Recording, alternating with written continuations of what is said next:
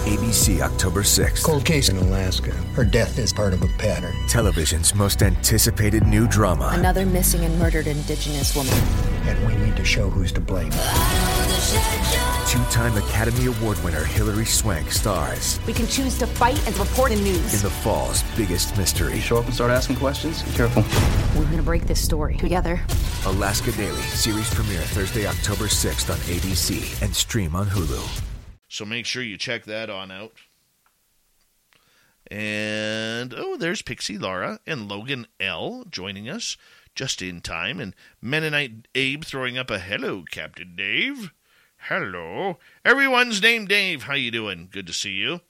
And we'll continue on here as we get closer to showtime. We are less than a minute away. I don't know about you, but I'm excited.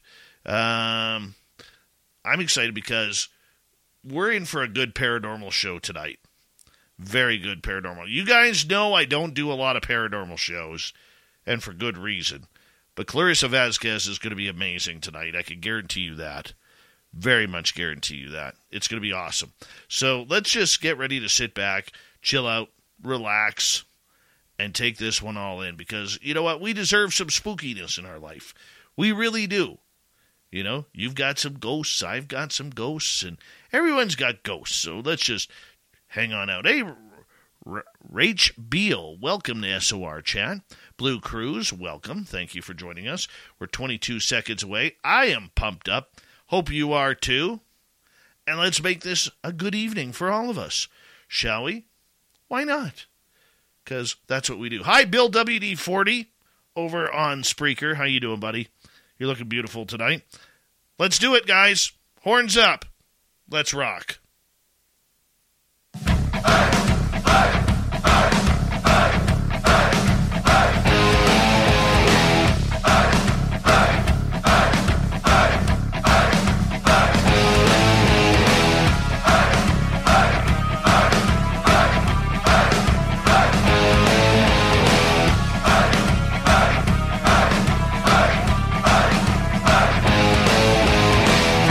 Of central British Columbia to you listening around the world. This, my friends, is Spaced Out Radio. I am your host, Dave Scott, sitting in the captain's chair of SOR headquarters. We welcome you to tonight's show on our terrestrial affiliates around North America, digitally on Odyssey Radio, TalkStream Live, and KPNL. All of our archives are free. Join us at youtube.com/Spaced Out Radio.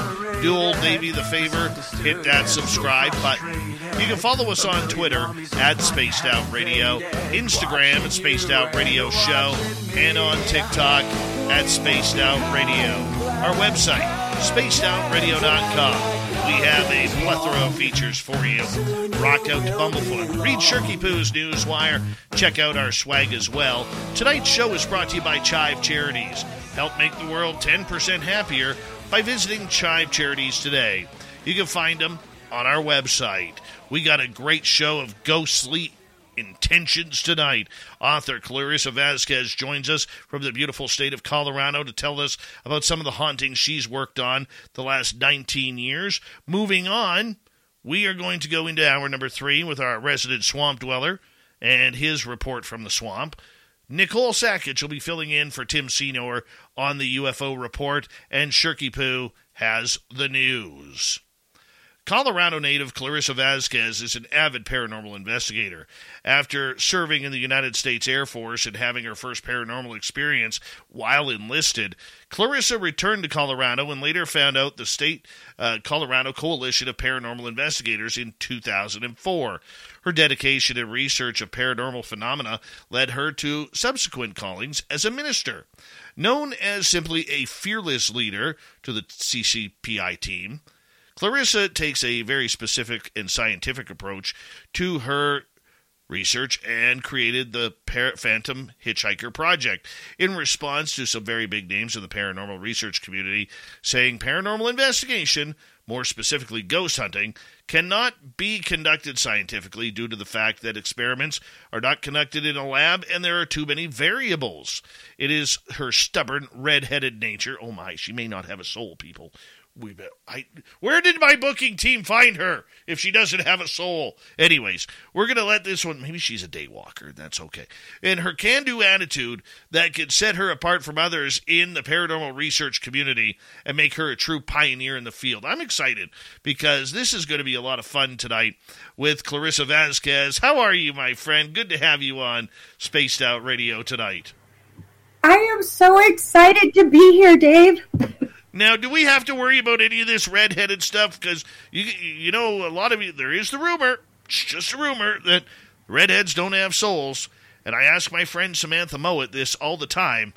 So, are we safe? Are we safe on this show? I've already had dinner. We're safe. Okay. Woo! Woo!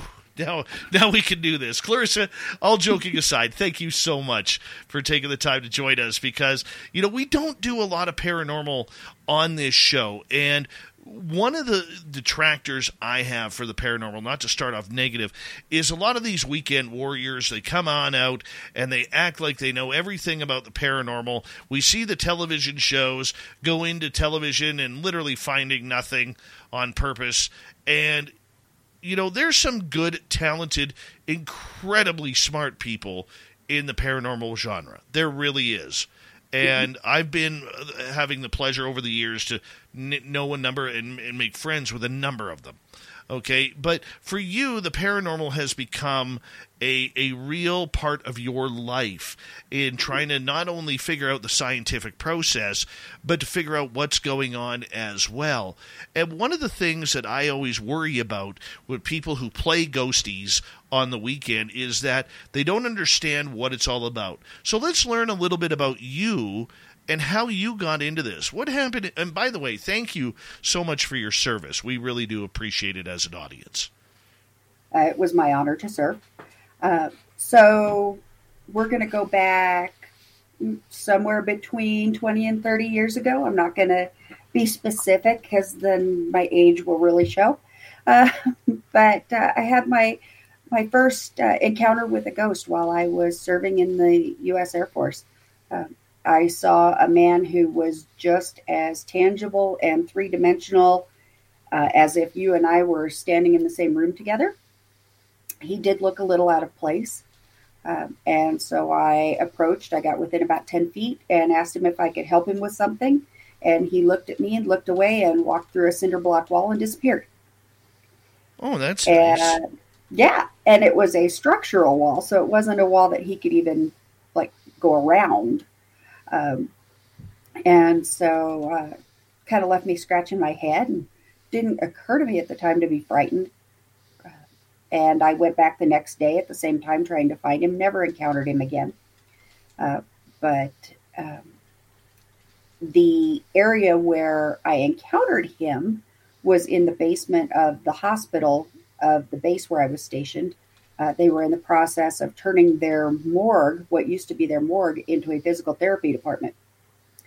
And so all of that construction debris, and the disruption of the structure itself, anybody that's been in the field for a while knows that remodels, renovations, constructions can sometimes stir things up.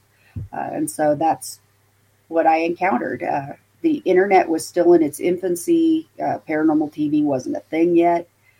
So I was going to the library and getting every book I could get my hands on, reading about, what was it that just happened, and read about a couple of techniques for ghostly photography involving a Polaroid camera, and started learning about EVP with a big old clunky analog tape recorder. And again, I'm dating myself. That's how long ago this was. And the rest is history. For you, I mean, it's easy to see how it has impacted you. Some 20, 30 years later, whatever that date is, has literally made this one of the top priorities in your life. It's made you create an investigative team that you've been successful in running since 2004. And it's also made you into a multi-talented writer on the subject and author of numerous books, which can be found on Amazon as well. I mean, you jumped full feet into the deep end in the paranormal pool here. Why did you feel so strong that this had to become a big player in your life? It didn't really turn into a big player in my life until after the new millennium. I was reading what I could get my hands on about it and doing a little bit of dabbling, little practicing, little, weekend warrior stuff, if you will. But it wasn't until late 2003, early 2004, a mutual friend of mine and I discovered that we had this shared interest. And so we would go to, cemeteries and, reported haunted locations in our area. And word kind of got out about what we were doing. And so we had people calling us up going, hey, you need to come check out my house, or you need to check out my office, or whatever. And things just exploded. We couldn't handle it, just the two of us, with, a couple of cameras and some tape recorders. And so we took on more members and invested in some equipment, and CCPI was born in September of 2004. We've been going strong for 18 years now, and it has literally become my life's work, primarily to help people to feel comfortable in their personal space. 99.9% of the investigations that we respond to and actually work on result in us being able to debunk what the client is experiencing. And so we're able to take that data and that knowledge and present it to the client and say, we believe you. We believe you're experiencing something, but what you're experiencing isn't necessarily paranormal in nature. This is what is causing this phenomena, and this is what is causing this phenomena. And so really it brings a sense of peace and a sense of calm. Number one, us going, we believe you. We believe you're experiencing something. And then number two, saying, this is what you're experiencing. Your home, your family, you're not in any danger, just really giving them peace of mind, and so that they can be comfortable in their personal space. Very cool, very cool. And I love the fact that you took your time with it. You wanted to get to know that this was something that was going to be something that you needed to do, not for everybody else, but yourself. And I think too many times, Clarissa, especially over the last few years, we see a lot of people getting into the paranormal for the sake of the thrill of the hunt, if we could call it that, rather than trying to find explanation to some of these lifelong stories. Because the one thing we all have in common, we're going to die. And we all, I don't care if you're a science person, agnostic, atheist, Christian, whatever you may be, the one thing that scares us all is that we all know that there's a time limit on this. And for me, it scares the hell out of me. It literally scares the daylights out of me just thinking about it. Like, I will go into a major anxiety attack over it. The idea, though, is this. The point that I'm trying to get at here, if I could just get to the words, is the fact that we need people like yourself and others to be solving some of these mysteries as to what happens after we die. Are we one and done, ashes, ashes, dust to dust? Or are we actually moving on, whether it's heavenly and biblically, or whether it's just all part of the process of consciousness? I mean, where do you stand on this? I have kind of a roundabout approach to this. There's a lot of theories about what happens and how it pertains to some of these ghostly experiences that people have. For those that believe in purgatory, one of the theories is that the ghosts that we experience are those that are in purgatory awaiting judgment. Me personally, I think that, we're given a choice. We can either come back and do it again, or if we've learned the lessons that we're supposed to learn, then we get to go on to the next level, whether that's heaven or a different level of consciousness or what have you. We just don't know.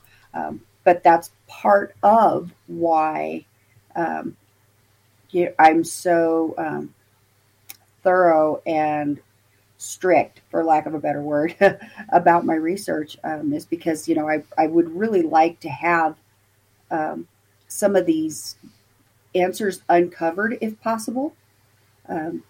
And, for me personally, I need to have it, backed up with data. I need to be able to replicate my findings so that I can take this information and say, okay, this is what I've discovered, and I've got this, and this to back it up.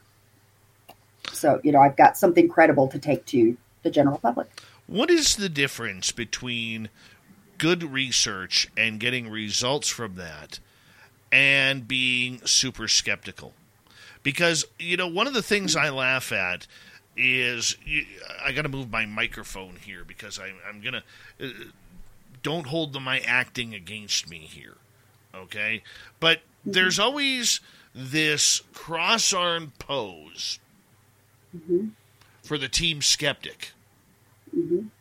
And for some reason, it's mandatory on every website, that every Ghost Team website, that the skeptic poses on an angle with their arms folded and their head back with an angry look on their face. So what's the difference between quality evidence and getting the answers through evidence comparatively to somebody who has to play the team skeptic and shoot down everything that's come through?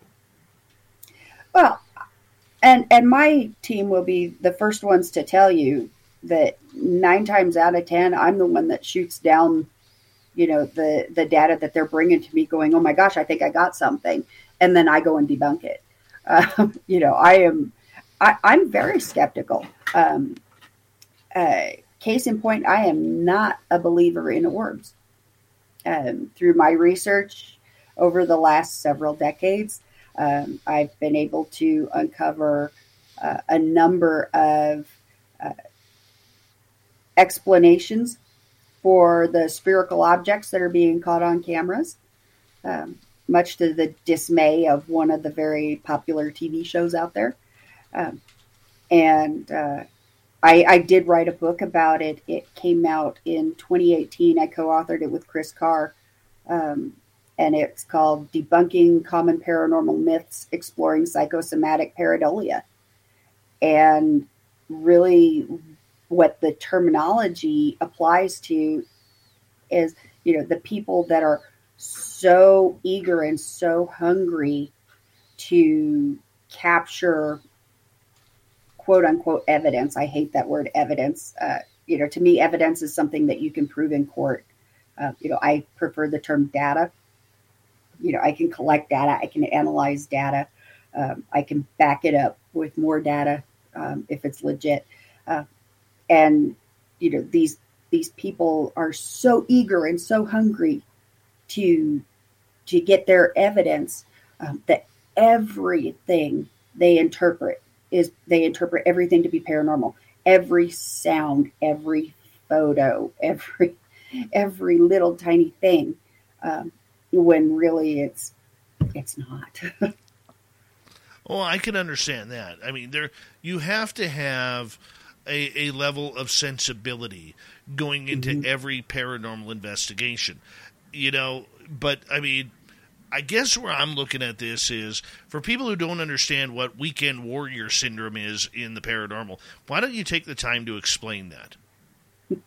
So weekend warrior syndrome, those are the people that are just in it. They're the thrill seekers. They're in it for the adrenaline rush. They're in it for the scare factor. They're not investigating for the purpose of obtaining credible data or the purpose of helping people. They're in it for personal gain, fame and fortune, and a really good rush. It's kind of sad. That would probably be an excellent description of it all. I would consider myself a weekend warrior. Like when I go, with my friends, or I used to run a tour here at the local museum to help raise money, I never brought a camera. I never brought anything. Like for me, I'm kind of selfish, and I can admit that. I'm selfish because I want the experience for myself. I want to feel the experience. I want to take it all in. Whether I'm have something attached to me, or whether I see something out of my eye, or whatever. I'm just about me, myself, and I, because I like telling a good story, right? And I want to make sure I'm as accurate as possible. That being said, I don't consider myself a ghost hunter. I don't consider myself a ufologist. I don't consider myself a cryptid hunter, even though the last 4 Saturdays I've been out in the forest by my Sasquatch gifting site waiting for Bigfoot to come join me for a hot dog. It hasn't happened, and I'm getting pissed off about that. But nonetheless, there are people out there like you who are searching for answers to these huge life questions. What are the questions that you would like to at least have a glimpse into the answers to? I think the main one really would be the theology question. It's like, the heaven and hell and supreme creator, what really happens? Who's right? There's so many different theories and variations and beliefs and principles and concepts, and from supreme creator, heaven and hell, to absolutely nothing, circle of life kind of thing. And so I think that's the big question. The smaller question, for me would be, does our consciousness in fact survive physical death? And what's your answer on that so far? So far, yeah. So based on the data that I've collected, some of it is undisputable. In 2017, we captured This episode is brought to you by LinkedIn. LinkedIn is a place for you to share your ideas, whether you're passionate about healthcare, sports, entertainment, finance, or anything in between. There's a community of more than 850 million people who care about the same things as you. And when you create and share on LinkedIn, you're not just connecting with other people, you're connecting with opportunities that can generate business outcomes. To join the conversation and get the tools you need to reach your audience, visit LinkedIn.com.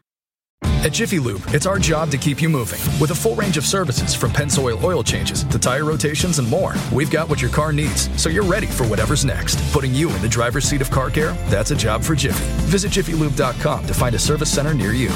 EVP, inadvertently, because it was captured with a GoPro. It wasn't even part of an EVP session where we were asking questions.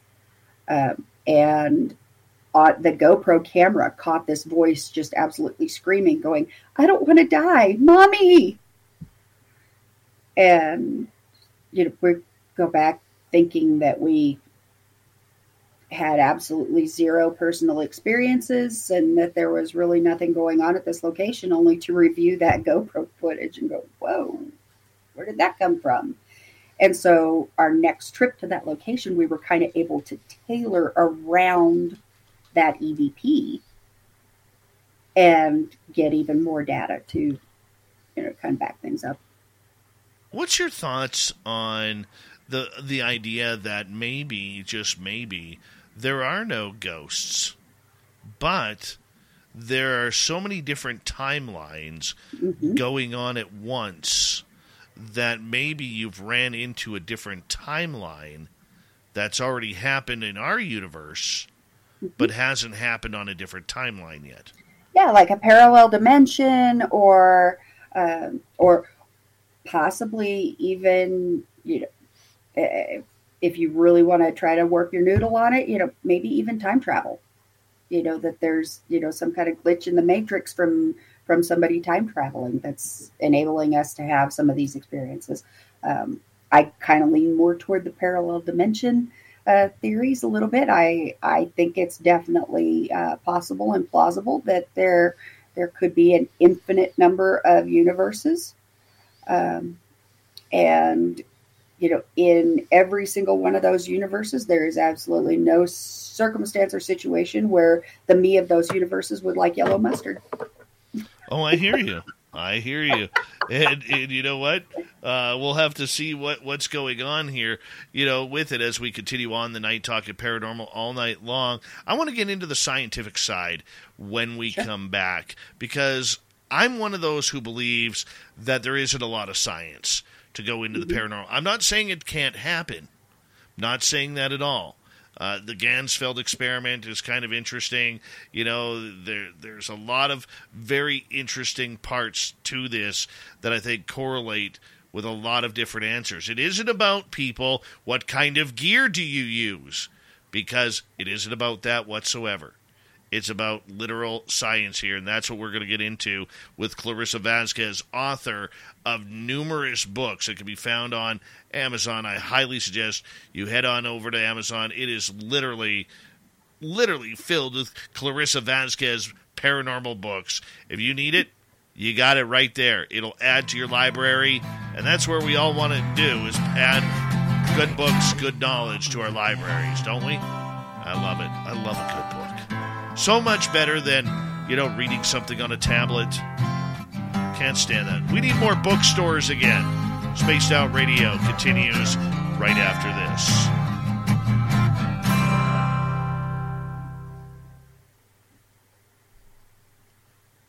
All right, we are clear. We got 5 minutes. Hey, Gary and Gary's Beard, 2 separate entities. Thank you for that great super chat, buddy. Really appreciate you, my man. I got to be calling you here soon. I do. I got to call you. All right, bear with me here. I got to scroll up here, make sure I didn't forget anything. All right, I'm good. There we go. That was a fast first half hour. Yeah. Dirty Filth is not here tonight drawing cartoons because he is for work at a work conference, and he's been having to work late, and that's why he hasn't been. He's more in the chat room. He should be back tomorrow night. I believe tomorrow night will be his return. Gary, no, you shouldn't be scared unless you don't send me that picture of your handsome beard. Yeah. Hi, Bobbert. Good to have you here. Yeah, bribery at its best right there, Gary. Bribery at its best. Let's see here. I enjoy watching a Dirty Filth draw nightly, too. You wouldn't believe how many people we actually get who complain. Doesn't happen often as much anymore, but for a while there, it was like daily I was getting hit up on comments. What is this goofball doing drawing cartoons during the show? I said, I don't really care. So I love it. It adds a new dimension. Grantavius, my man. Yes. I will, Gary. I will. Let's touch base here in the next day or two. And I hope you're feeling safe down there, man. I know you got you're getting, I don't know how hard you're getting hit by the hurricane, but I hope you're safe, man.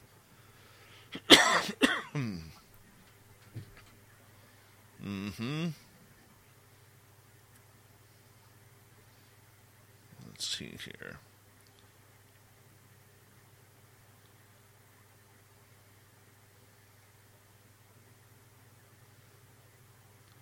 By the way, just so you all know, Clarissa plays a very mean game of Minesweeper. She does. I was listening to it before the show. Hot damn, she's quick on them keys. Mike Bothwell, how you doing, bud? Good to have you here.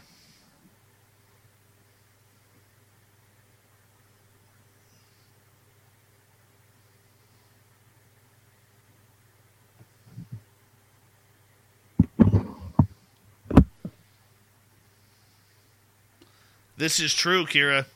Very true. Dirty Filth is awesome and has some serious chest hair competing with my hair on my head.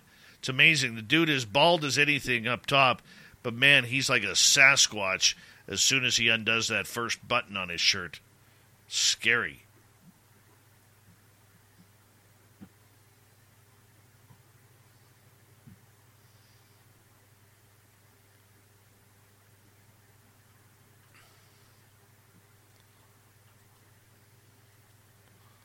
All right.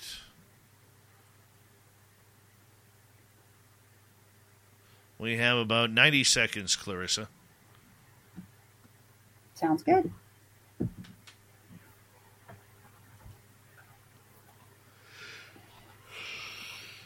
Excuse me. So we scheduled this interview before I could get a review copy of the new book sent out to you. Oh, I don't read books. Oh, you don't? No, they shut me off. Really? Weird That's story. too bad. Weird story. I love books, and that bugs me.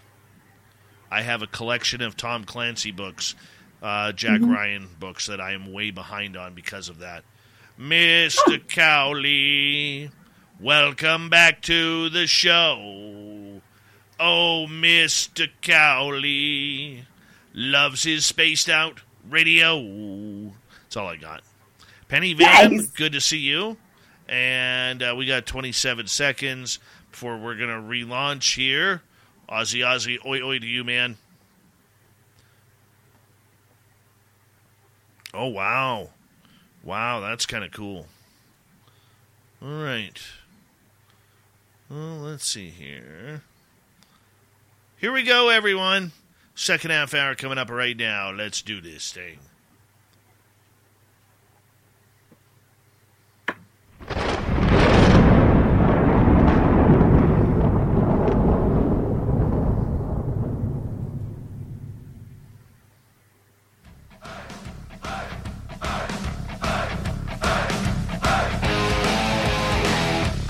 Second half hour of Spaced Out Radio is now underway.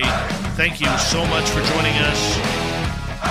We very much appreciate earning your listening ears. I want to remind you that if you missed portions of this show or others, check out our free archives by going to youtube.com/Spaced Out Radio. Do old Davey the favor, hit that subscribe button. Our website is spacedoutradio.com. We have a plethora of features for you.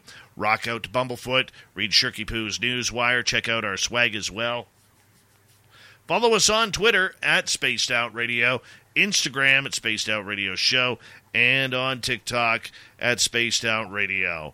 We're going to head down the scientific road here along the paranormal scenes as author, researcher Clarissa Vasquez out of the beautiful state of Colorado is here talking paranormal stories and adventures all night long with us. And Clarissa, thank you so much for joining us.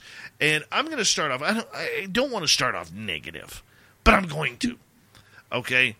I have my biggest pet peeve with paranormal investigators. You ask anybody in our audience, you ask any of my paranormal friends, I'll say, what is my biggest pet peeve of the paranormal? And they say the word science. And it drives me nuts because I know that 9.9 teams out of 10, there is not a single person on that team who has done a scientific experiment since they were in high school. Number one. Number two, they do not understand the scientific premise, purpose, procedure, hypothesis, the results, everything that goes along with an actual experiment. Now, you're doing this differently, and I'm going to give you the benefit of the doubt here, because this is something that you have been practicing for a long time in trying to find it. Now, it doesn't matter whether you're a scientist or an amateur scientist or whatever. The fact is, this is what you are doing in order to try and prove or disprove the fact that there is life after death. Why did you come to this conclusion that this is the way you wanted to do things? So, I really wanted to do something that would set the research of my organization apart from the weekend warriors. Let's do something worthwhile. Yes, it's great that that we're helping people and we're serving our communities and everything, but what are we contributing to society? And so somebody came up to me many, many years ago and threw a theory at me about roadside locations where a vehicle accident had resulted in a fatality. And I said, I think I can work with that. And it took about a year to put it together and get it tweaked together with a thesis and proposed outcomes and controls and variables.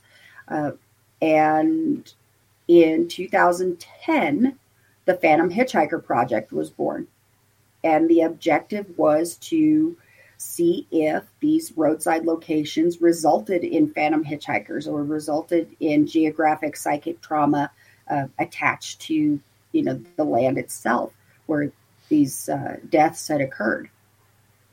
And so the project in and of itself really didn't turn up a lot of phantom hitchhikers. But what we did prove is that it can be done scientifically. You can establish a thesis, proposed outcomes, a set of controls, a set of variables, and conduct your experiments and replicate your findings. So we proved that it can be done. There's got to be a specific set of parameters within your experiment. But we proved that it can be done. It's not the norm. It's not the mainstream at all. And it cannot be applied to, this particular project cannot be applied to anywhere other than, roadsides. But it's a jumping off point, if you will. I think it's really getting the ball rolling. As far as developing these research projects and developing the tactics and the necessary controls to, have this form of research regarded, by the scientific community as something other than pseudoscience. And so we ran the project for 10 years. And, and really all I've got, as, the proof that it can be done is this great book that just came out on Monday. So I love it. What kind of experiments are you doing in order to do this? Because one of the arguments that a lot of scientific minds have with the paranormal is that you're not in a concrete type location. You're not in a location where you could be in a controlled environment to see if it happens again. Right. And so, the people that come to me and say, you're not in a lab. It's like, no, we're not in a lab. But archaeologists, paleontologists, zoologists, geologists, they collect their data out in the field and then take it back to the lab for analysis. And that's what we do. We obtain our data out in the field and then take it back for analysis at a separate location, whether it's somebody's living room table or oftentimes it's my bed, because that's, where I'm most comfortable, listening to audio files or going over video or countless pictures and stuff like that.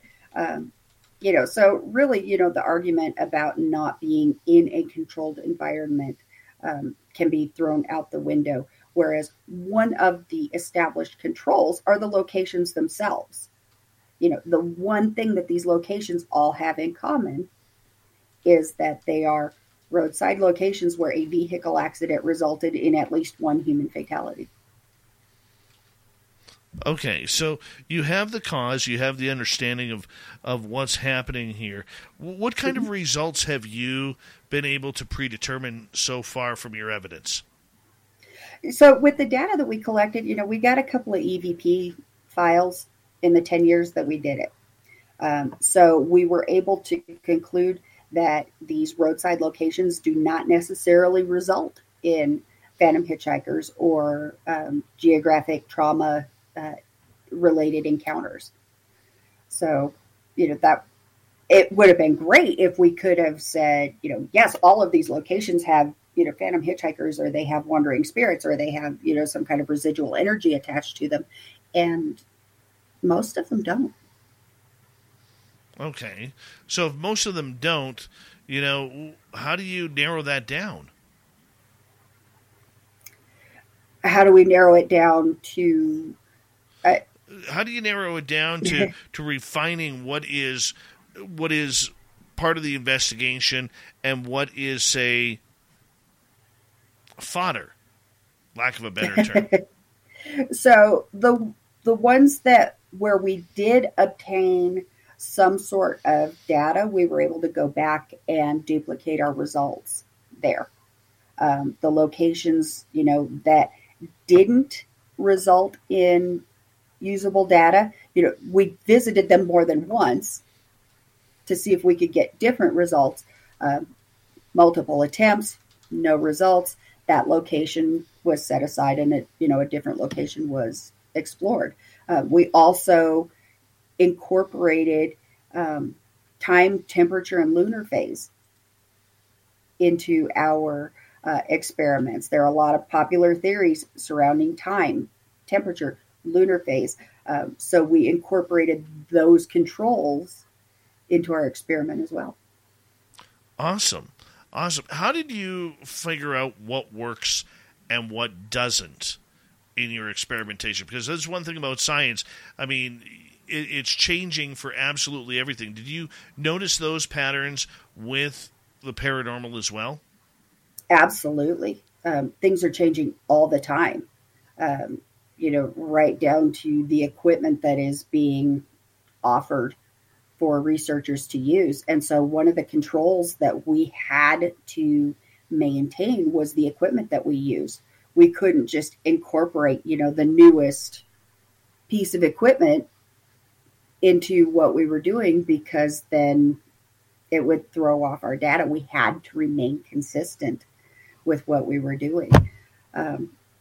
We could have started the experiment all over again and gone back and revisited some locations with, different equipment, but we really didn't feel that would be the best use of our time. Okay, so take our audience through a night investigation.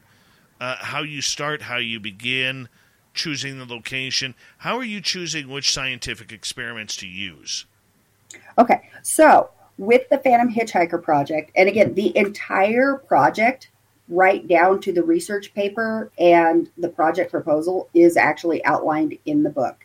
So if there are any paranormal researchers out there that are interested in potentially adopting this project, it is laid out in this book. So we chose to operate during the 3 warmest months of the year, which for us here in Colorado are July, August, and September. We operated only on the night when the moon is at 100% full. So, we didn't do, the days leading up to the full moon or the days after. 100% full, which is another control. And we started the experiment at precisely midnight. So we would go to a known roadside location where there was a human fatality. These are really easy to find out here in Colorado. You can find, there's crosses on the highway or the city streets or wherever the accident took place. Some states don't allow that. South Dakota actually has a really cool program. They put up think signs. They don't allow memorial markers by the family and friends. They actually have think signs. The state puts up a sign saying, think, don't die, trying to deter another accident at that location for whatever reason. So we find the location, we go, and the experiment begins at... This episode is brought to you by Nuuly. Those trendy brands you're seeing all over social, you can wear them without the expense or commitment of buying new with Nuuly Clothing Rental. Nuuly stocks over 300 premium brands, including Selkie and Love Shack Fancy, and even A Goldie and Free People. Subscribe for $88 a month and pick any 6 items from Nuuly's shared closet of more than 10,000 styles. Right now, get $20 off your first month of Nuuly when you sign up with the code RENT20. Just go to NUULY.com. This episode is brought to you by Peacock. Based on the international best-selling book series, comes the Peacock original, Vampire Academy. 2 best friends, Lissa and Rose, navigate romance, politics, and ancient magic at St. Vladimir's Academy while battling threats inside the gates and out. Vampire Academy. New episodes Thursdays. Stream now only on Peacock. For limited time, get Peacock for just $1.99 a month for 12 months. Eligibility restrictions and terms apply. Visit peacocktv.com for complete details. The stroke of midnight. There are theories surrounding midnight being conducive to paranormal activity.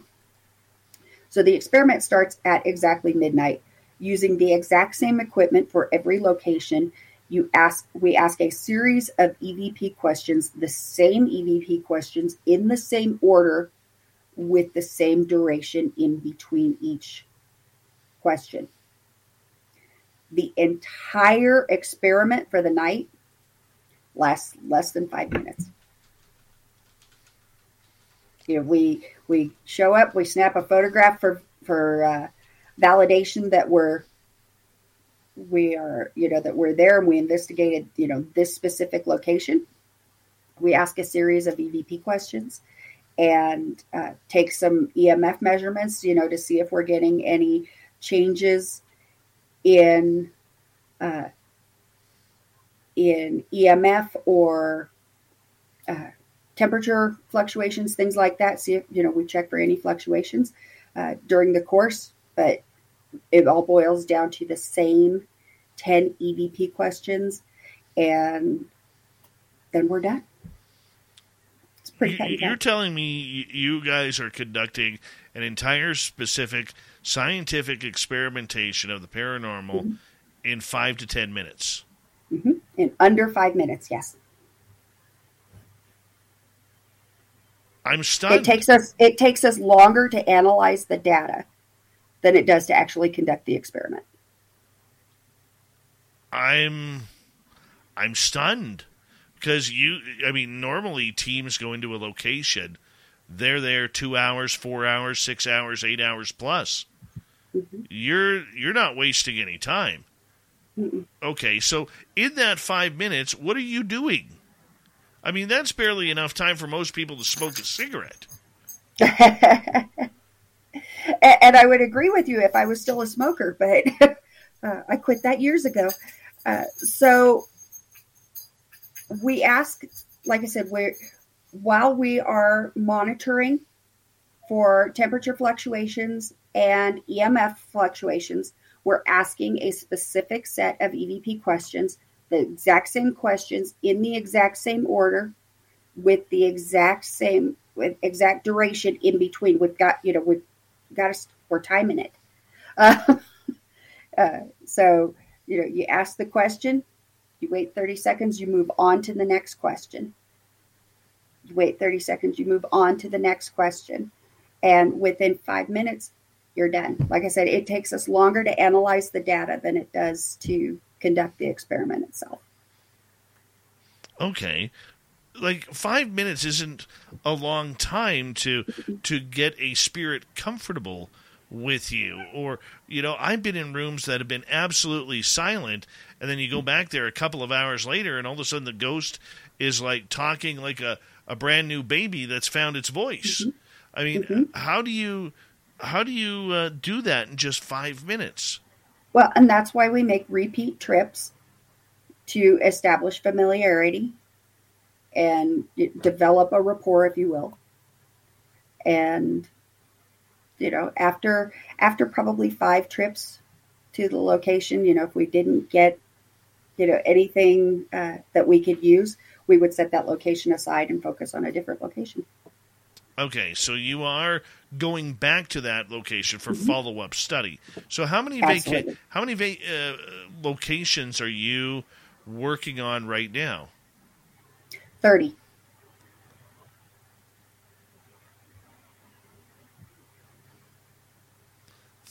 Okay. So so out of those 30, are you cross-examining all the evidence from all 30?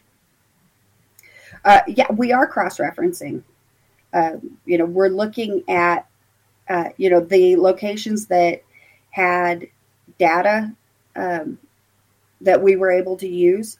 We're looking at it going, what sets this place apart from, other locations. We are finding that one specific geographic region here in Colorado is more successful than others. And why is that? We think the area in question has an underground coal mine that caught fire about 100 years ago, and it's still on fire to this day. The Colorado River runs parallel to that coal mine, to that coal fire, and there is a lot of geothermal activity there. There's a lot of hot springs in the area, and so there's a lot of contributing factors that we think are acting as like a conduit. Do you think that those hot spots are knowing that you guys are investigating those areas? I don't know if they know we're investigating them or not. We haven't had answers to our questions that would give us some sense of consciousness. The questions we ask, can you tell us your name? Do you know what year it is? Things like that. And, we're not getting responses like, oh, good to see you again, stuff like that. We are getting some responses to questions. Okay, so the kind of questions that you were asking in that short 5-6 minute period, what are you asking?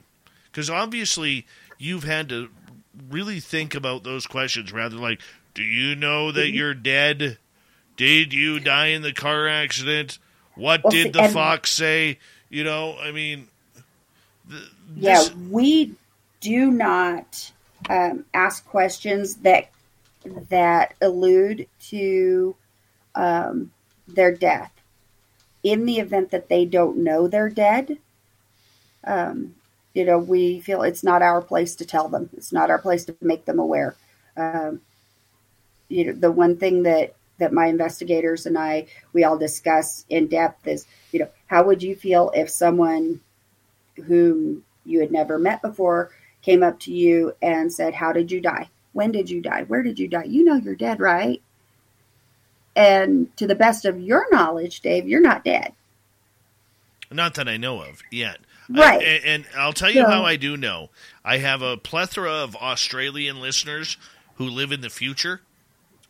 And I ask them every day, am I alive tomorrow? And they all say yes. So this is how I know I made it to the next day. Awesome. Yeah. So, getting back to that, we really don't, allude to the fact that they're dead. But the questions that we ask, is there anyone here with us? Can you tell us your name? Where do you live? How old are you? And can you tell us what year it is?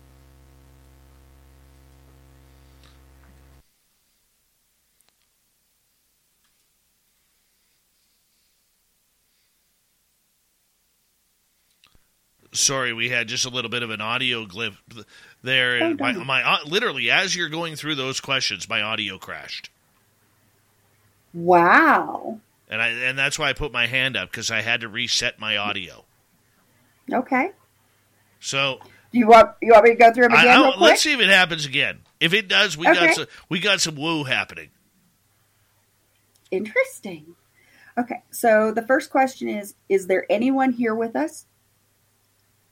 Can you tell us your name?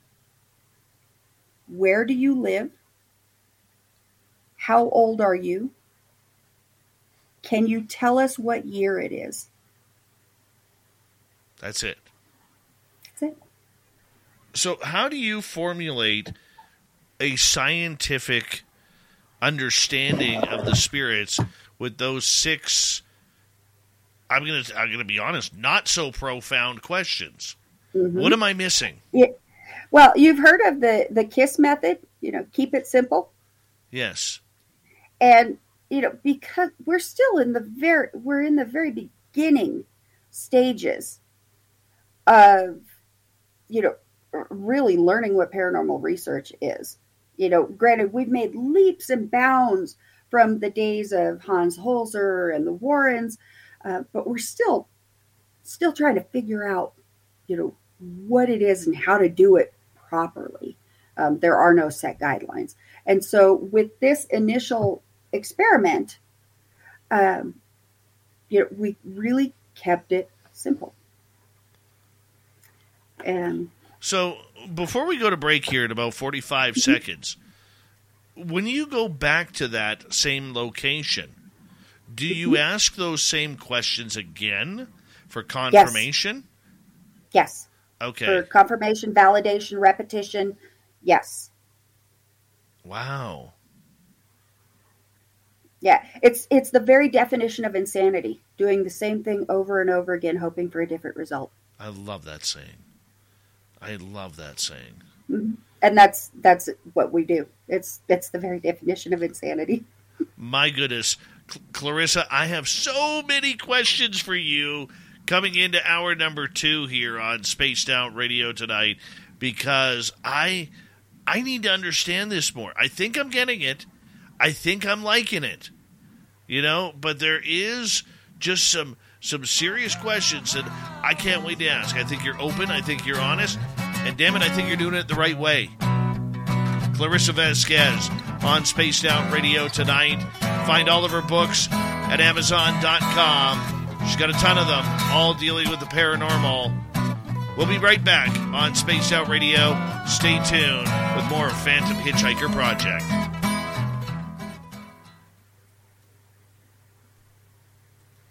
Woohoo! This is awesome. Awesome. I hope you're having fun. I'm having a great time. Me too. I'm going to take a little break. I'm going to put you in the green room. I will be right back. No, I'm still right here. I'll be right back, though. You guys just sit tight, and if you're in the audience, we'll be back here in a minute.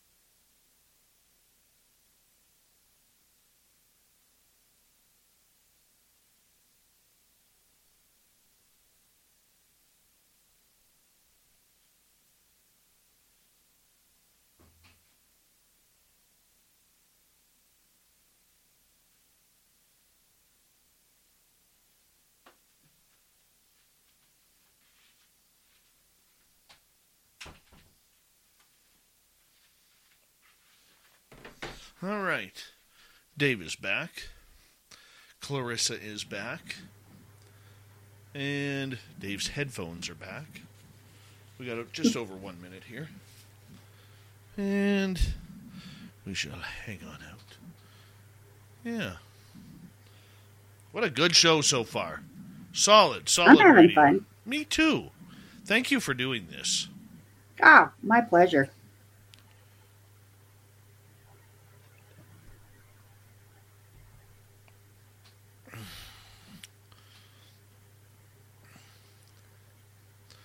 Let's see. Merle is here, everyone. Merle it up, people. This is my buddy Merle. Remember the investigator I was talking to you about earlier that was just absolutely terrible and no good could ever come of hanging out with him? That's the one right there. I'm kidding, Merle. I'm kidding. Merle it up, audience. Merle it up. Love my Merle, man. Love my Merle. Mike Bothwell, thank you so much for the super chat, along with T2E and Cat Chaser, Trisha, Doug Shelby, the Doug Shelby, and Gary, thank you so much for the super chats tonight. Very much appreciate it, and it's a great way to support what we do on a nightly basis. And let's make this happen. Here comes hour number 2 right now. You're listening to Spaced Out Radio with Dave Scott. Follow Dave on Twitter at Spaced Out Radio and on Facebook, Spaced Out Radio Show. Hour number 2 of Spaced Out Radio is now underway. My name is Dave Scott. Thank you so much for taking the time to join us. We very much appreciate earning your listening ears wherever you are on this beautiful planet we call Earth. Hello to everyone listening in on our terrestrial affiliates around North America, digitally on Odyssey Radio, TalkStream Live, and KPNL. All of our archives are free. Join us at youtube.com/Spaced Out Radio. Do old Davey the favor, hit that subscribe button. The Desert Clam has set the password for tonight in the SOR Space Travelers Club. Jacent. Jacent is your password. Use it wisely, space travelers, as the Clam sets the password each and every night right here on Spaced Out Radio. Our website is spacedoutradio.com. We have a plethora of features for you. Rock out to Bumblefoot, read Shirky Poo's Newswire, check out our swag as well. Follow us on Twitter at Spaced Out Radio, Instagram at Spaced Out Radio Show, and on TikTok at Spaced Out Radio. We continue the paranormal focus tonight, talking about science and ghosts with author and researcher out of Colorado, Clarissa Vasquez. You can find many of her books on Amazon.com, including her brand new one that just came out just a couple of days ago, The Phantom Hitchhiker Project and America's Haunted Roadways. Clarissa, welcome back. Thank you so much for having me. Glad to have you here. Science. Let's get into the science of everything. This is what we need to do. This is why you are here. And you know what? I'm having a good time having you explain everything because I think at times we try to overcomplicate any sort of investigation. We don't want to leave a location missing out on that EVP, on that photo, on that video of something happening. And therefore, we go over and over again for hours until we're so wasted from energy that we just have no choice but to pack it up. Yet you are doing your investigations in literally 5 to 10 minutes. Your setup literally takes longer than your investigation. You ask specific questions. Go ahead. Yeah, for the Phantom Hitchhiker Project, yes. Now, when we are going into someone's home or business,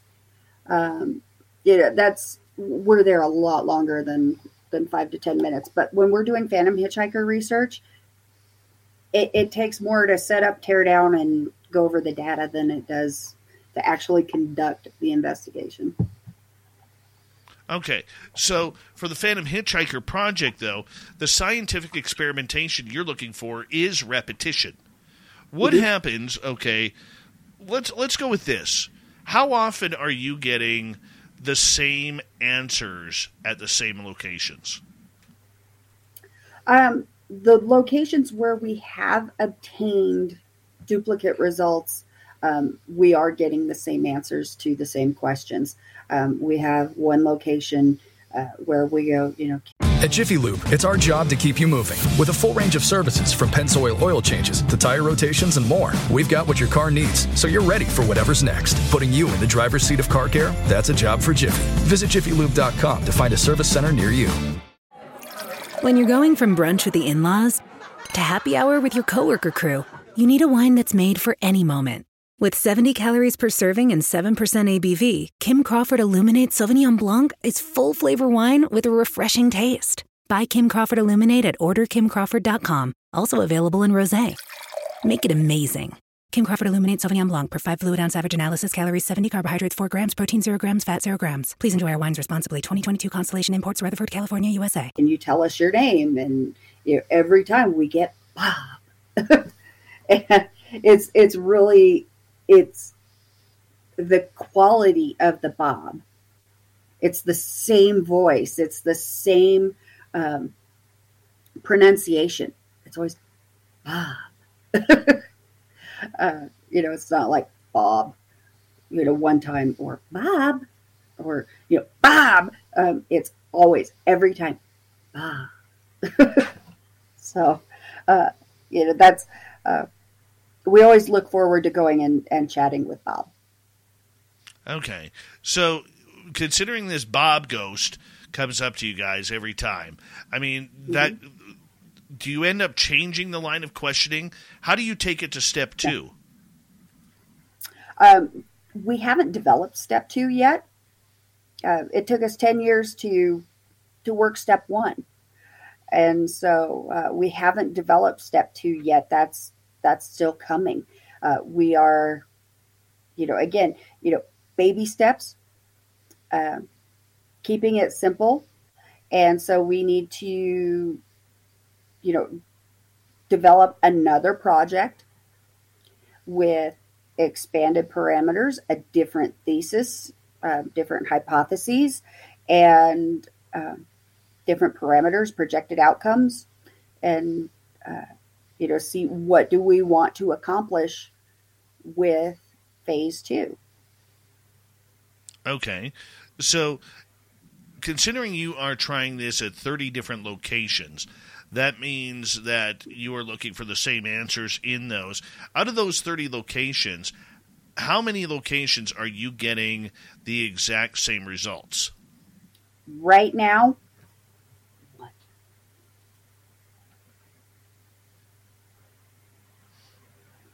right now, we're just getting one. Wow. And at the other 29, what's happening? At the other 29, it's either a whole lot of nothing or it's hit or miss. So you might go to a location 4 or 5 times, not hear anything, or hear something different, and then on that 6th time, you get the same results as number 1. Correct. Okay, so I'm a little confused here, and because I do think it's smart. Trust me, I do think it's smart. But the fact that maybe 1 every 4, 5, 6 times you're getting the same result, what do you think is happening in between? So there could be different factors playing into it. Let's say that we investigate location ABC, and we hit it in July, August, and September, but we only get results we only get usable data in July. So then we hit it again the following year, July, August, and September, and we only get results in July. So then we got to kind of look at, okay, why are we only getting that kind of credible data in July? Is it the anniversary? Is it close to the anniversary of the accident? Are there weather factors playing into it? Is there a thunderstorm, rolling through, that night in July? There are other things that we have to look at to try to go, okay, why are we only getting results, during the July session, or the August session, or the September session, or, So there's a whole bunch of extenuating circumstances that play into the variable aspect of the experiment. Okay. All right. So what happens? Okay, you're only doing this during the warm months. Why just the warm months? Because we feel it's entirely too dangerous for us to be out on the side of the road in the middle of the night during winter. I can attest to that being where I live. Yeah. It's cold, too. Yeah. But what about spring or fall? It's nuts.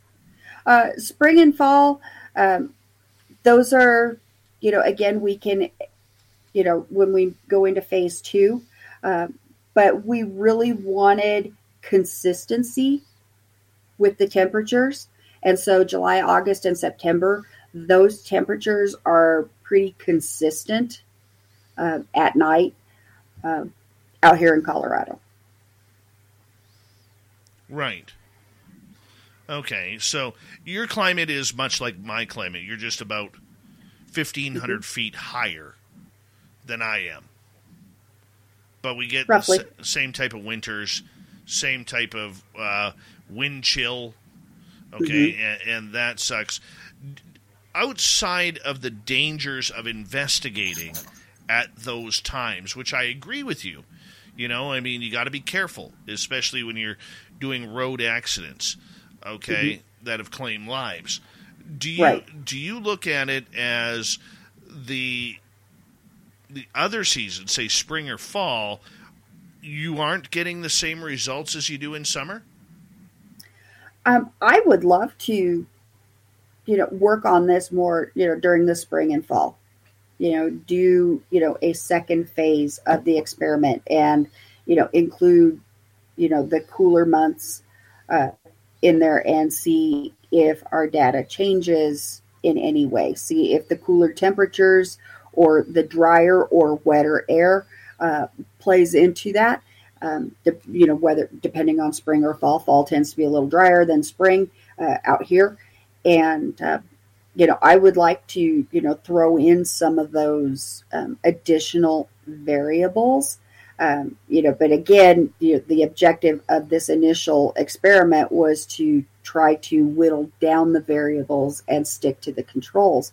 So a second phase of the experiment, can be revamped to include some other, atmospheric conditions. Outside of atmospheric condition, what else are you studying? Lunar phase.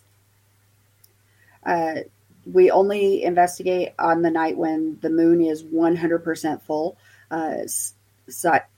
Scientific studies have shown that there are changes in human and animal behavior.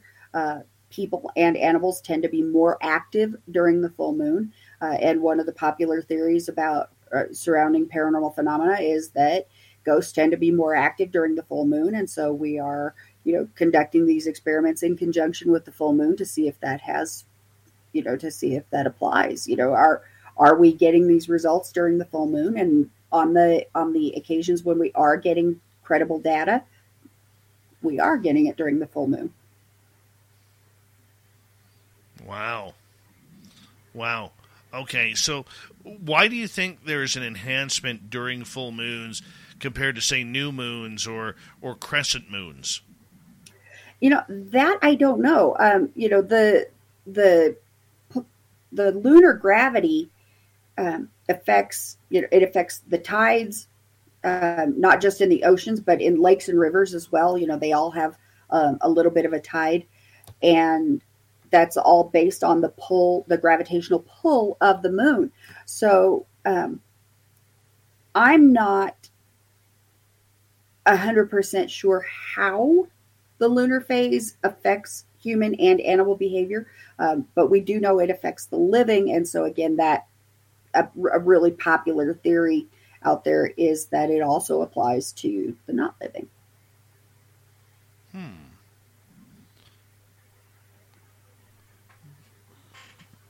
You got me thinking here. Okay. Have any of the spirits that you have developed a relationship with, if I can use that term, showed you themselves? During the course of this experiment, no. We have had, during some of our residential cases, we've had a couple that have been more than forthcoming to say, hey, I'm here. We had one physically show himself, and there were 3 of us that witnessed him walk into the room and sit down on the sofa right across from us. And everybody was kind of like, okay, that's compelling. Others are rather vocal, like the one that we had on the GoPro saying, I don't want to die. That was actually recorded in a neighborhood where the next street over there had been a pretty brutal fatality. Right. Why car accidents? It's a common denominator. It's a control. It's it's one more thing that each of these locations has in common. Okay, so 30 locations, 30 car accidents that took the lives of a minimum of 30 people. Correct. Okay, so the idea behind this is to keep everything the same. I think our audience needs to understand that. You're not going to go to a home where, say, a family was murdered. You're not going to go to a bar where, a couple people were shot up and killed. No, we're not going to conduct this experiment. No. Okay. So you keep it with car accidents. Obviously, you're doing this silently, even though you're public about it, talking about it now. You're keeping the locations and everything kind of silent for probably the sake of the family and the sake of the results and everything like that. Okay. How hard is it to keep silence on it when you're at a location and people are driving by you? It's less common when you're investigating at midnight. There are significantly fewer people on the road. So that does cut down on the ambient noise and the pollution, if you will, from the vehicles. Have the police ever pulled up and said, hey, what are you guys doing? Only once. We did have a state trooper pull over and, and of course, we're in uniform. My organization, we've got a very professional uniform and we're all in uniform. We're like, hey, we're at this location. We're asking a couple of questions. We're not going to be here very long. It was just prior to midnight. We were still setting up. And trooper said, okay, I just wanted to make sure that everything was okay and, nobody was hurt or needed help. And he went on his merry way. Didn't stop and say, hey, can I play? No, although we did just in the last 2 weeks have a state trooper apply for membership. So we're going to be interviewing him on Saturday. Excellent. Okay, so outside of this experiment, what have, even though we're still on the topic of it, what are some of the comments that other people in the paranormal are making about what you're doing? Some comments are that the parameters are too narrow, and others are that the parameters are too broad, or that there aren't enough EVP questions. And, again, for this initial experiment, I wanted to keep it simple. So that, really anybody that's serious about conducting, research scientifically can adopt this project. And, maybe the results in, say, Louisiana are different than the results in Colorado due to, different atmospheric conditions during, July, August, and September. the temperatures are all pretty consistent during those months down in Louisiana. So, but there's more humidity in the air, and water conducts electricity. It conducts energy. And so, that maybe that's a more efficient conduit than conducting this experiment here in Colorado. Gotcha. Fully understand. I mean, are there other teams across the United States conducting this same experiment with you? There is only one other team that requested the project. And that was several years ago, and I think they've abandoned it because we haven't heard anything from them in a very long time. I would assume that they abandoned it. Are you shocked, though, that more other teams will not jump on board just to even see what's going on? No, not real. I'm not really shocked. As you and I discussed during the first half hour of the show, a lot of people are in this for the adrenaline rush, the scare factor, the fame and fortune. They're not in it to make scientific advances or to help people feel comfortable in their surroundings. They're in it for different reasons than what I'm in it for. What results are you hoping from this? The results that I was initially hoping for are different than the results that I got. I was hoping to show that these accidents resulted in cases of geographic psychic trauma and subsequent phantom hitchhikers.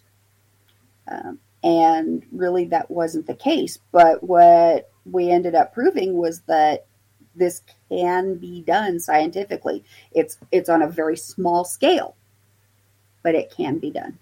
But it's a start. It's a start. Why do you think many other paranormal teams are not as excited about jumping on the true scientific bandwagon of solving paranormal? My personal opinion is, because standards and regulations would come into play. And right now it's pretty much a free-for-all. There are no experts. And it's standards, regulations, and some pretty strict rules would have to come into play if everybody started adhering to the scientific side, and people don't want to do that. Is it the weekend warrior syndrome? More than likely.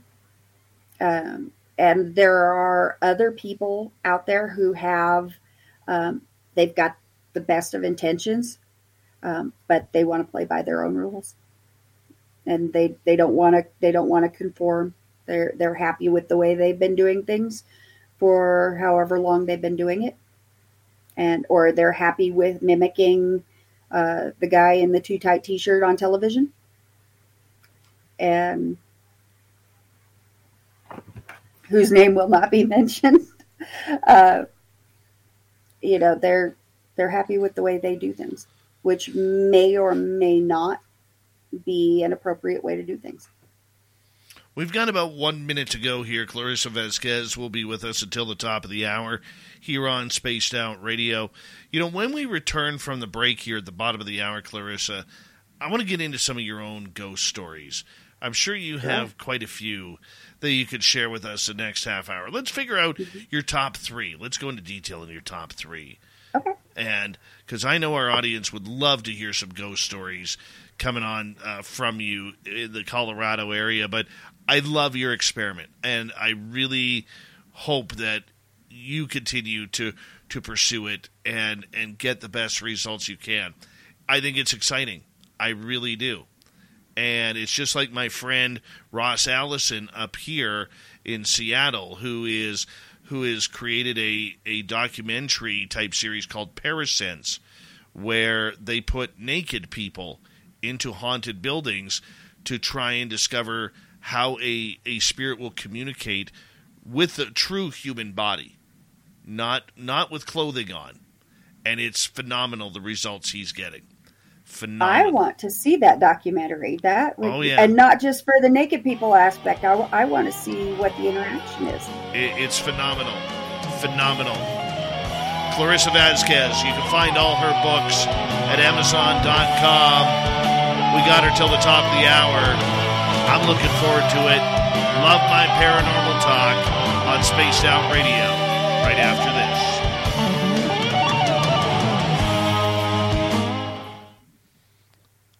Hi, Eric the Hobbit. How are you? Good to see you. Parkinson. How you doing, buddy? Good to have you back. Yeah, Ross Allison. Parasense. I haven't seen the documentary yet because it's weird. There are certain documentaries that you can get in the United States, but you can't get them in Canada, even though they're on, say, Netflix or Hulu or whatever. Mm-hmm. But it's pretty incredible, the results that they are getting, and that Ross has a lead scientist, like a true scientist, who is conducting the experimentation on the system, because nobody had done it before. Nobody has wandered or sat in a chair in a haunted building or whatever, to see the results of what ghosts can do to the human body. We look at all these marks and bruises that we say show up. Well, this is their opportunity to test that out, and they're doing it on camera. That's really, really cool. And do they have male and female? Both. Test subjects? Okay. Yeah.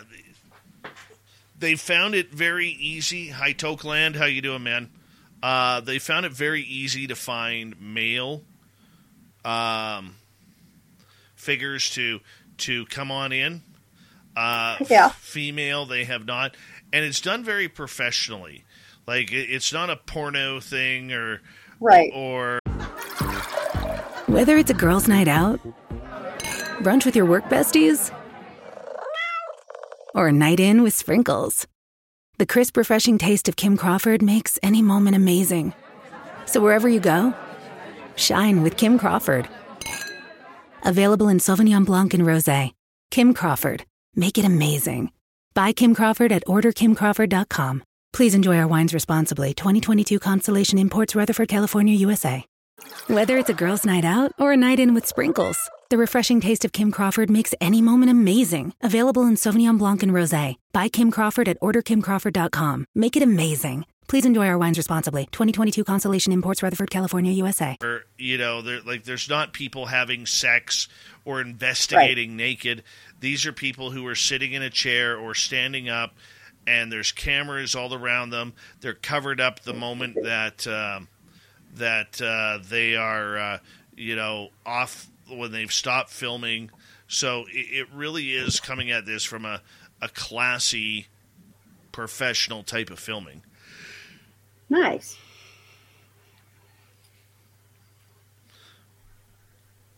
Eric the Purple Hobbit wants to know, whereabouts in Colorado are you from? I was around Colorado Springs. I just answered him. Oh, okay. Well, make sure you hit Miss CV. Make sure you hit subscribe on our channel. Absolutely. Thank you. Yes, I'm that cheap. I want your subscription. I don't blame you. Mm-hmm. All right. Yeah, it's pretty cool with the way Ross is doing everything. You should actually add him on Facebook. Ross Allison with 2 L's. Ross Allison.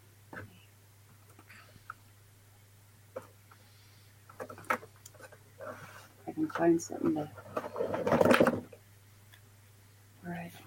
And they try, and like they don't care, what a person's body. It's not about the body; it's about the results of, people getting touched or their hair grabbed or their elbow poked or whatever. Mm-hmm. It's really cool. Yeah, I wrote it down so I can remember to do that. Check him out. Yeah, I think you'll like him.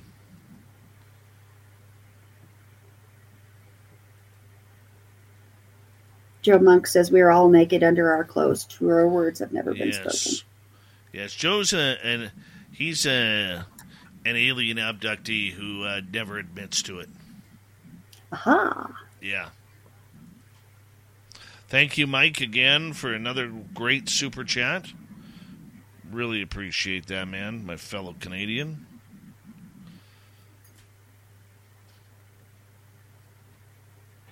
Hi, Ozzy Ange. How are you?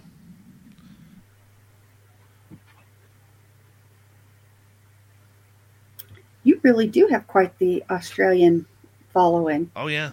That's wonderful. There's a few of them in here tonight. A few of them are missing. Steam Train Mark is missing. Paul Holland is missing. A few others. Best Canadian bands ever while on commercial, Dave. Oh, man. You're going to hate me. I like Nickelback. I like Bryan Adams. Okay? I do. I'm sorry. We got 10 Don't seconds. apologize for loving Nickelback. I like Triumph. Awesome. Triumph back in the day. They were awesome. Yeah. All right, here we go, everyone. Tragically Hip, number 1. Here we go.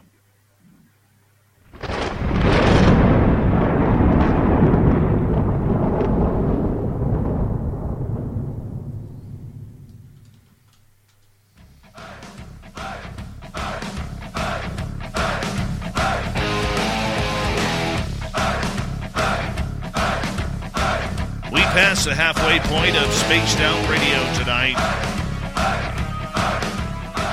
My name is Dave Scott. Thank you so much for joining us.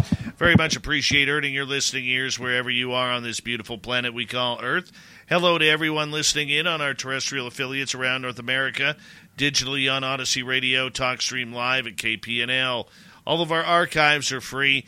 Join us at youtube.com/Spaced Out Radio. Do old Davey the favor, hit that subscribe button. Our website, spacedoutradio.com. We have a plethora of features for you. Rock out to Bumblefoot, read Shirky Poo's Newswire.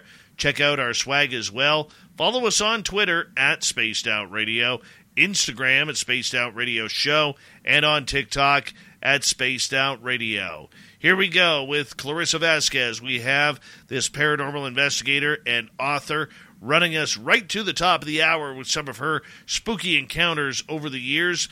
You can find all of Clarissa's books at Amazon.com. Just type in her name, Clarissa Vasquez. Clarissa, welcome back. Thank you. Gotta ask you, what's your favorite haunting story or ghost story? Oh, gosh. I've got 3, really. And 2 are very simple, really, and very personal, actually. A very, very, very dear friend of mine passed away in February of 2020. And she and I were very, very close. And as soon as I heard about her passing, here I am in the middle of my grief, consuming copious amounts of alcohol and just crying hysterically. I'm in the living room, just, tears, and I've got the audio recorder going. I'm like, please talk to me. And she, she knew what I did. She supported what I did, even let me investigate her house several times. And I'm saying, please, are you here? Are you here? Are you here? And I kind of let my mind wander a tiny bit. And I got to thinking about all of the times that we would be in her kitchen listening to music. And she had this goofy little dance where she would just kind of get one shoulder and one hip going. And I always thought it was the most ridiculous dance ever. And I caught myself, kind of daydreaming, and I said, oh, I can't stop thinking about the way you danced in the kitchen. And I waited a couple hours to go back over and listen to the audio, and the first part of it, it's just me blubbering hysterically, please talk to me, please. And then it gets quiet and I zone out and I hear her voice go, dance with me. Before you hear me say, I can't stop thinking about the way you danced in the kitchen. And so that's one of my favorite EVPs, is, she knew I was thinking about, dancing in the kitchen. And to this day, that's still one of the things that cheers me up when I'm feeling overly down is I will play that sound clip. It is not on the CCPI website. That's something that I keep very, very personal to me. It's one of the few things that, that I didn't publicize. It's in my private collection. But I have her voice from the other side saying, dance with me. Another one, again in 2020. 2020 was the year of tragedy for me. I'm not going to lie. I had a personal tragedy, life-altering personal tragedy every month that year. It was horrible, on top of the pandemic. But in August of 2020, I lost my cat. My sweet kitty cat. His name was Bubba Lou, and he was my everything. At night, up until I moved out of the condo that he and I lived in, Bubba used to fetch. He was the craziest cat. He would fetch. I would throw things out from my bed out into the hallway, and he'd grab them and bring them back on the bed. And after he passed, I would feel him jump on the bed.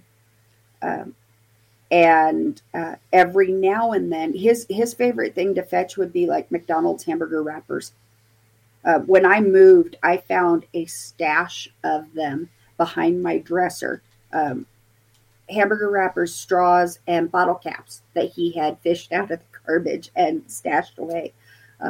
And every now and then, I'd wake up in the morning and there would be a wadded up McDonald's hamburger wrapper on the bed, as if Bubba had brought it back and dropped it for me to fetch. Wow. Yeah. Wow. So, but the one that the oldest favorite experience would be a private residence in Nucla, Colorado. We had a 3-story farmhouse that the owners could not keep rented. People would come in, sign a lease, pay the first, last, and deposit, and they'd move in, and within a couple of weeks, they would say, keep the money, we're out. And this happened over and over and over. And the owners were, kind of okay with them breaking the lease because, they're getting to keep the money, but they really appreciate regular income from this property. And so they called us in, and it was in early spring, so it was pretty cold. And the location had electricity but no heat. Right. And so they said, you're welcome to start a fire in the wood burning stove. It does pretty good about heating the whole place if you get it started early enough. And so we were going to start a fire in the fireplace, open up the door to put wood in, and there's a bunch of dead birds in the fireplace. And so we had, we're smacking the stovepipe and climbing up on the roof and smacking the stovepipe, knocking more dead birds down out of the stovepipe before we can light fire in this fireplace. And there were 8 of us on location that night in this 3-story house. And every single one of my investigators was having a personal experience that seemed to be tailored to their comfort threshold. You know, if an investigator was unnerved or frightened by seeing something, they were seeing things. If they were put off by hearing voices, you know, somebody was, you know, talking in their ear. And I've been doing this for so long, I'm pretty desensitized to all of it. You know, it really takes a lot to spook me. You know, I can have Casper pop right out in front of me and say, "Hi, I'm Casper." I'll be like, "Hey, I'm Clarissa." And so I wasn't having an experience. And I was getting kind of bummed out. I'm like, man, everybody's, you know, having all these experiences. I'm not having anything. I'm, you know, feeling kind of left out. And so myself and 2 other investigators, we were up on the 3rd story, and it was the attic area. And I'm looking through a night vision monocular. And the one that I was using at the time, it would allow me to see in the dark, but it wouldn't record. I've since upgraded, and I now have one that records. But I saw on the floor in this attic what looked like a dead bird. And it turned out to be a piece of crumpled up trash bag. But you go back and listen to the audio, and you hear me say, "Ew, what is that?" And this voice goes, "Dead bird." And then you hear me say, "Is there a dead bird in there?" And you hear the others talking. And so it wasn't until I get home, I get out of the field and back to the lab, and I'm going over this audio, and I, you know, hear myself go, "Ew, what is that?" And this voice goes, "Dead bird." Wow. I'm like, oh no, he didn't. It was in my head. You know, it knew I thought I was seeing a dead bird, or it was making me think that was a dead bird on the floor. But either way, that son of a gun was in my head. Let me tell you, it's scary enough with just me in there. I don't need, you know, some dead person, you know, rummaging around in my noodle. So that was my personal experience that really set me off of my game there for a little while. I was like, holy crap. So now I'm a little more cognizant when I'm investigating. If I think I see something, I'm very vocal about, you know, is that a dead bird on the floor over there? You know, or, you know, is there a stuffed animal in the corner on the bed? You know, I'm pretty verbal about what I think I'm seeing, to try to, I guess, validate any future experiences. My goodness. I got a couple questions from our audience here. Sure. And we'll get to those. Start off with YJ here. Clarissa, are you aware of the study in hospitals where letters or symbols are on top of the medical equipment to ask near-death patients if they saw them? I know there have been several studies done on NDEs. I personally have not researched them. You know, that could be, you know, something later on down the road. But right now I think that's a topic that's, it's getting saturated. It's gaining in popularity. So, am I aware of the study? No, but it doesn't surprise me. All right. Let's move on to Cat Chaser here, who is asking, Clarissa, do you know about floating around when dead? I love the handle Cat Chaser. Since I lost my Bubba Lou, I now have 6 cats. And I love them all as much as my Bubba. But floating around when dead, I'm not sure exactly what Cat Chaser is referring to. I know that there are people that can astral travel and kind of float around and have that out-of-body experience while they're still alive. But as far as floating around when dead. I'm not entirely sure where they're going with that one. All right. Let's get to another question from Lisa here. In your opinion, what are orbs? Now, you did establish you don't. I have a nifty anagram for orbs. Orbs, O-R-B-S, ordinary random bits of stuff. Why don't you believe in orbs? I'm not saying that 100% of all orbs are naturally occurring phenomena. I'm saying that 99.999% can be explained. Whether it's dust, water, vapor, swamp gas, ball lightning. Most of the time it's dust, pollen, bugs, stuff like that. So, orbs is it's a great acronym. Ordinary random bits of stuff. And with as sensitive as cameras are today, in order to get those super crisp pictures, with all of the pixels in there, they've got to be able to pick up, the tiniest little detail. And that includes, dust particles and bugs that are in the way of the lens. Now, you've seen orbs. Mm-hmm. Do you think it's just dust or bugs or particles we're dealing with? 99% of the time, yeah. It's dust or bugs. The only criteria that I will include when considering an orb as potentially paranormal is if it has its own light source and can cast a significant shadow. And again, depending on the size of it, you have to factor in ball lightning, especially if you're outdoors. But, if you can see it with the naked eye and it has its own light source and can cast a shadow and everything, heck yeah, I will count that as, something paranormal in nature, because that's not normal. All right. We got about 8 minutes left with you. And I'm very interested in learning about your own technique in going out on an investigation. Are you someone who likes to go to all the popular hot spots, or are you someone who likes to just do their own thing and find new locations that have never been touched, virgin territory?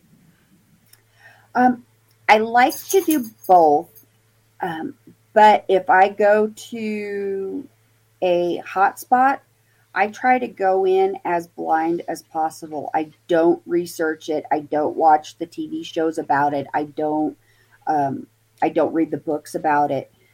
I try to go in with as little knowledge as possible so that I don't have any preconceived notions about the location or about areas within the location. I can go in and try to be as thorough as possible. If I can get into a virgin location or a remotely virgin location, even better. Then I will try to dig up the history on it and try to see what's what after the fact. I guess what I'm saying is, I'm glad the Halloween season is among us, because now I don't have to hear the summer travels of all the insane asylums and battlefields that everybody brags about going to every year. And I'll be honest with you, it doesn't interest me. Waverly Hills, I'm sure it would be a fun night, but it doesn't interest me. You could say the same thing for Alcatraz or, Gettysburg. That's the one I'm looking for. Yeah. I've done Gettysburg a couple of times. I've never encountered anything. I've got some great photography from Gettysburg. One of them is actually in this book right here.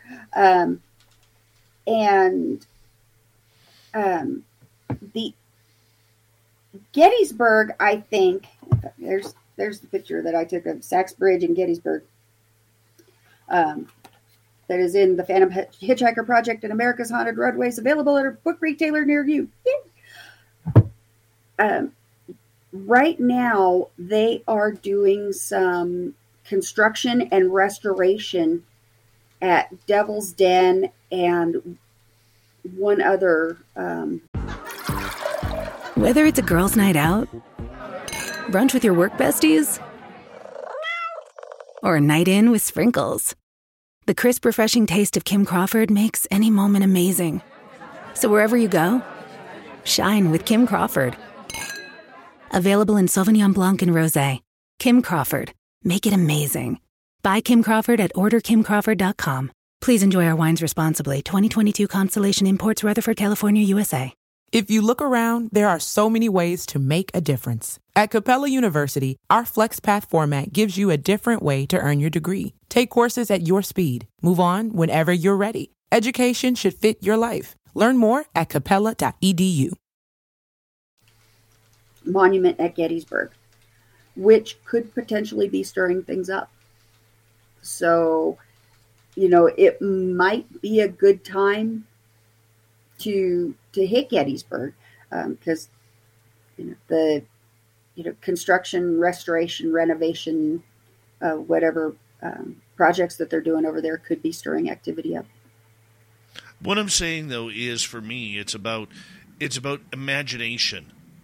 Hey, I can understand where people all want to do these very popular places. It's just like families going to Disneyland, or families, going to Mexico to party on the beach, or whatever it may be. I get that. I can appreciate that. But a lot of times, I just feel, and I'm sure my audience is ad nauseum, oh, here he goes again. Okay, I just feel there's a real lack of imagination. All right? Mm-hmm. Like, I look at the teams here in BC. They go to the same locations every time, and, ooh, look what we got. Ooh, look what we got. EVPs, photographs. It goes so by. Mm-hmm. I want to go on a road trip, man. I want to find these little weird oddities that are out there.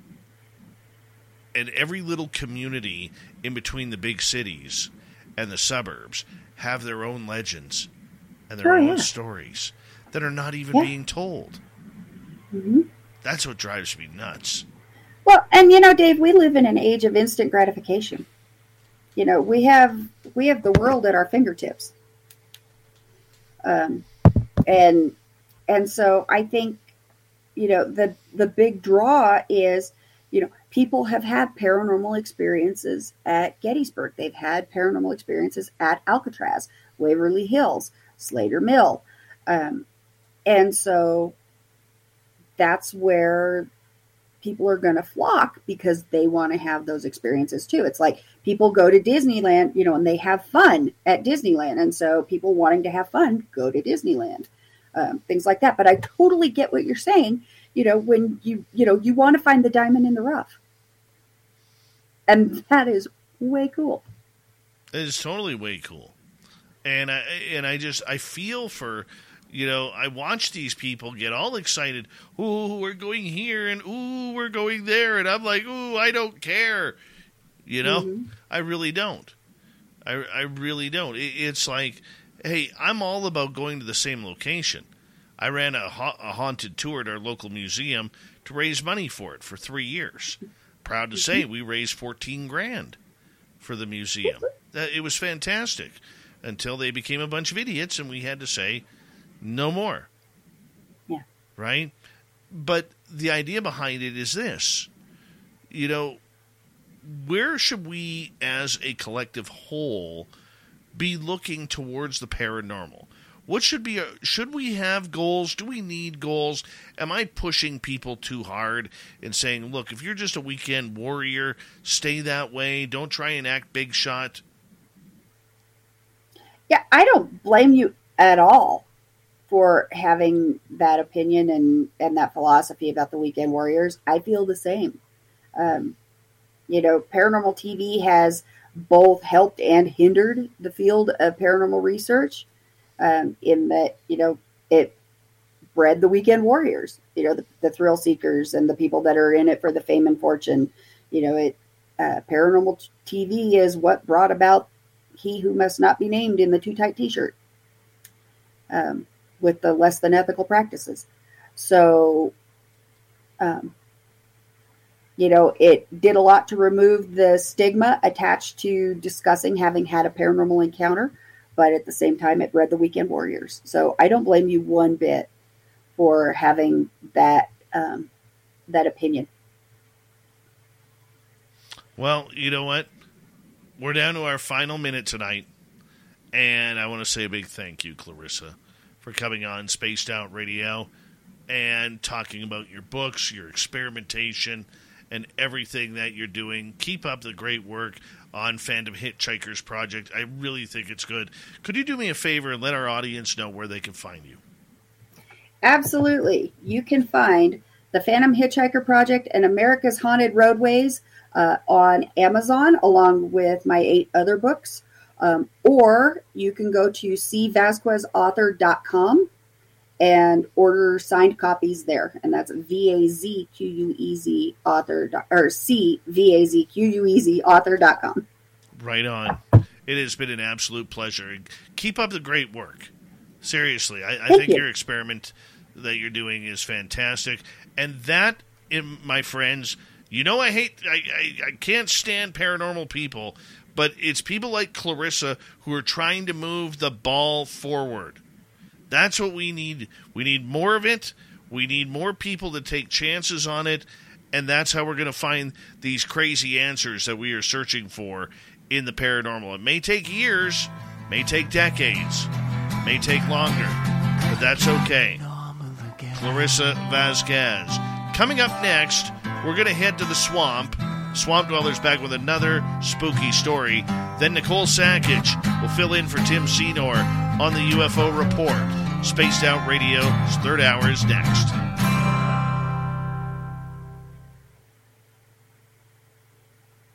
Great show, Clarissa. Thank you so much. Let's give you some claps. Let's give you some claps here. That was fun. Yes, it was. Thank you. Would love to do it again. Anytime. Perfect. Anytime. I'm going to let you go get some sleep.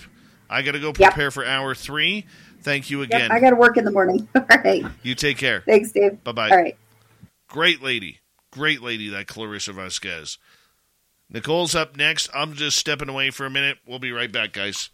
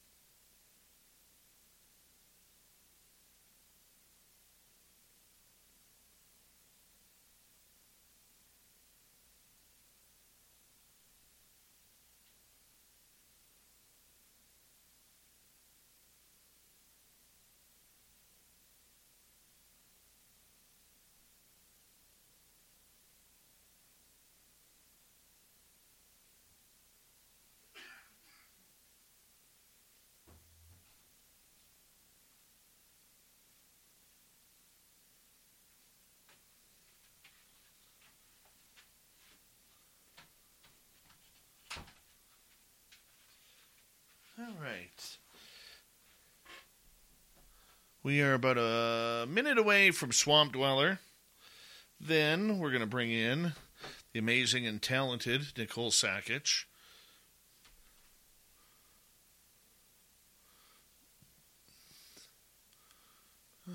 Let's see here.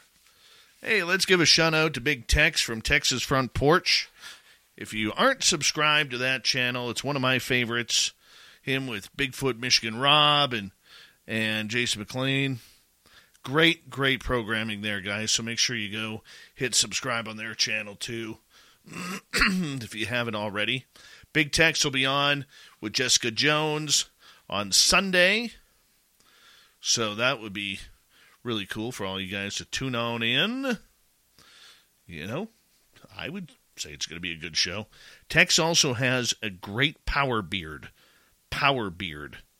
You're going to, I want that beard for the studio. Here we go, hour 3.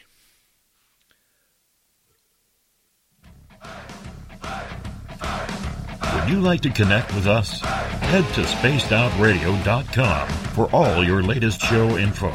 Now, back to Dave Scott and SOR. Here we go with the third and final hour of Spaced Out Radio tonight.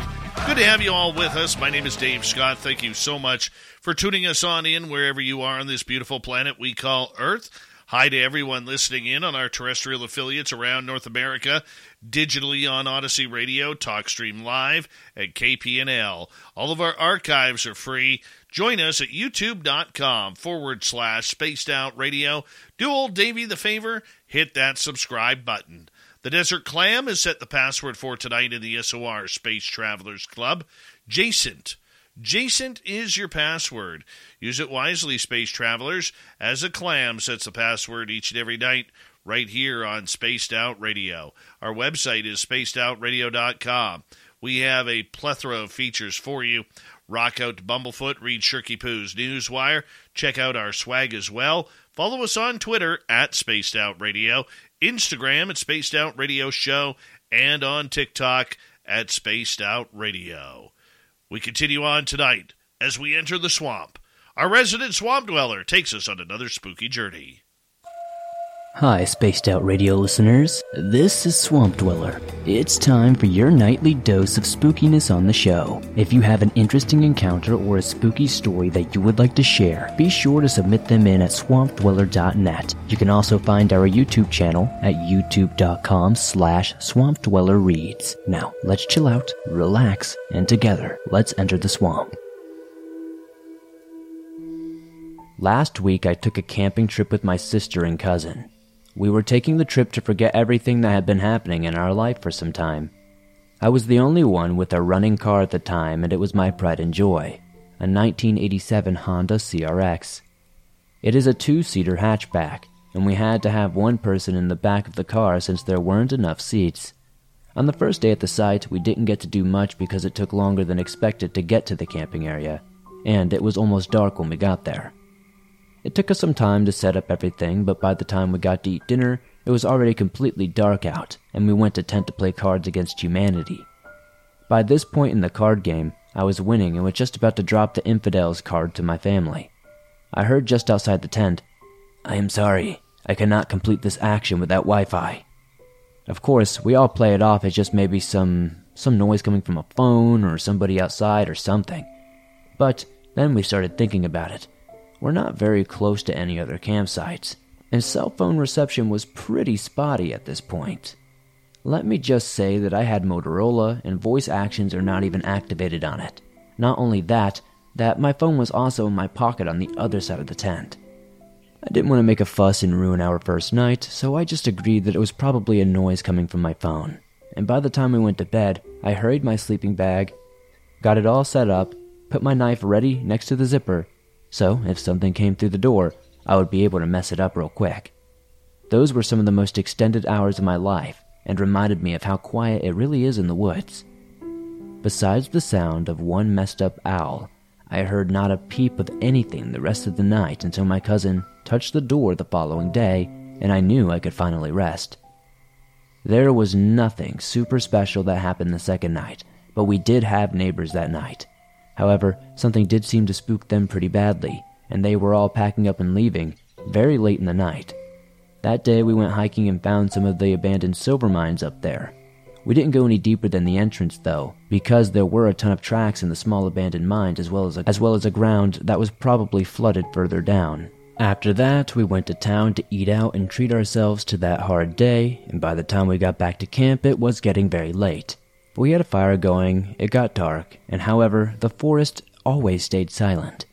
There was never a noise, making us know how alone we truly were. Something was sinking in my gut though. I couldn't tell what was happening, but the fight or flight kicked in. We were sitting around the campfire chatting about random things in life, but 2 mice were dashing past us. This set us off just enough to start being honest with one another and how we were all comfortable and felt like we were in danger.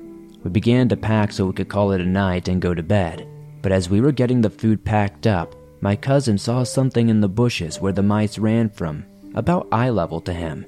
He was 6'1". He said, "I think I saw something." And I wasn't going to be one of those kids in a horror movie. I grabbed them and told them we were getting everything we could in the car and we were going to sleep in town. So we held our pillows and headed to the car, never looking away from that bush. As my car started and was getting ready to leave, my cousin was standing watching to make sure nothing was coming at us while we were getting ready to go. And he told me that he wasn't sure, but he thought he saw something start to go out of the bushes as we were beginning to leave. Of course, this is typically where the story ends, but we were not lucky that time. We looped around and started making our way down the gravel road back to town. But, to my horror, I would hit my brake lights and see a faint outline of something in the gravel road behind us in the mirror. Of course, I was too focused on moving swiftly on the gravel and not at all really focused on staring in the mirrors, so I only caught a glimpse and still had difficulty explaining it. Not only that, but as I passed more and more sites, I realized everybody who had been there during the day had seemingly packed up and left. Now, that could be coincidence, but there were no signs that anybody else was there. By the time I was getting on the actual road, I didn't feel at ease at all, so I kept a safe, swift pace, but I still felt like somebody was following us the entire time and had someone in my trunk, so I obviously couldn't drive too crazy, so I didn't give them whiplash. However, I never went under 70 miles per hour for quite some time. The worst thing was when I would brake a little bit in the corner to set the turn, and I would catch a glimpse of whatever the hell that was. It was getting closer each time. So every corner I would focus more and more on the corner ahead because I couldn't lose my cool, or else I might push too far, slip, and put us in an extra level of crap. After about 15 to 30 minutes of long switchbacks, we eventually got to a tiny bit of civilization, a small group of houses, and their lights were on. After that, we returned to the main town and slept in my car in an Arby's parking lot after taking a walk to the park restroom. The next day, after a few cups of coffee and enough sleep, we go back to the site, get our stuff, and inspect the spot where we saw the thing.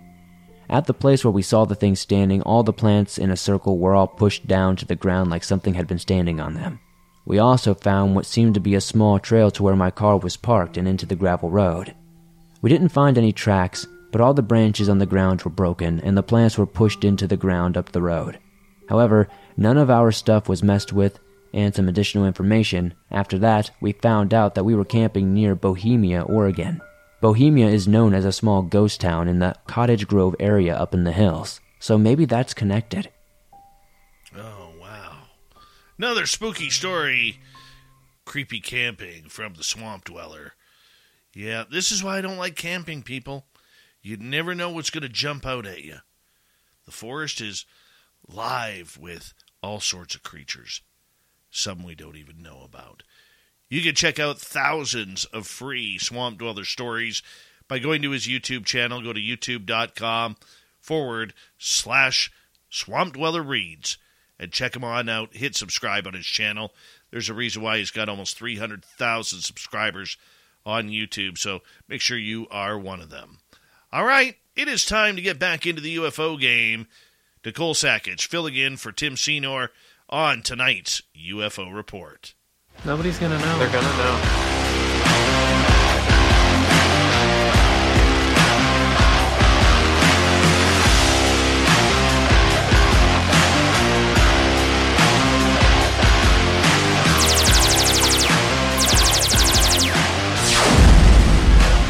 Yes, Nicole Sackage, who has been in depth with a lot of the big news that has been happening the last week, as she is the understudy to Grant Cameron, legendary.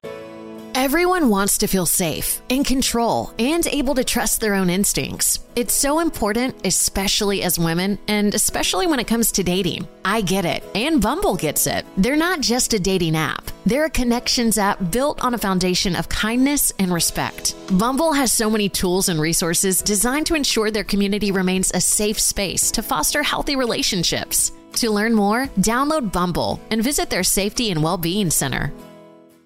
You know, there's no better way to get in a bad mood than to look at your stock portfolio right now. I mean, the way the market's been plummeting, it's hard to remember what it looked like when your portfolio was actually growing. Maybe you toyed with the idea of doing real estate investments since it's so much more dependable, but the idea of trying to flip houses and sign deeds and deal with tenants sounds like a nightmare. Fortunately, you have another option. Visit RadDiversified.com today. Rad Diversified does all the real estate legwork for you. They know the ins and outs of residential real estate and handle all the details while you simply watch your investment grow. In fact, over the past 3 years, while everything's been going down, Rad Diversified raised their stock price by 108.6%. With just a $1,000 minimum investment, you can get started on your new upward trend. Visit them at RadDiversified.com and see what other investors are saying. They've helped thousands of people make millions of dollars. This could change your life. Visit RadDiversified.com. That's RAD Diversified.com.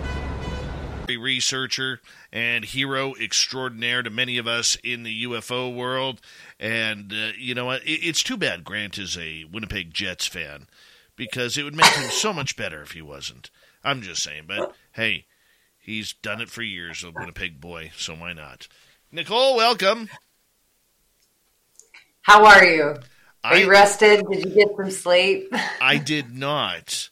I just got off the phone with Melinda just now. We've been talking 3 days straight. That doesn't surprise me. Does not surprise me. You know, Melinda Leslie, who will be a guest here next week on Spaced Out Radio to go over the notes once again. And I'm going to start it off with this, Nicole, because right now, Jimmy Church from Fade to Black has been hammering this the last couple nights. And good on Jimmy. He is very good for that. Tonight, he interviewed another legendary researcher in Richard Dolan, who, you know, let's face it, has a fantastic beard. He really does.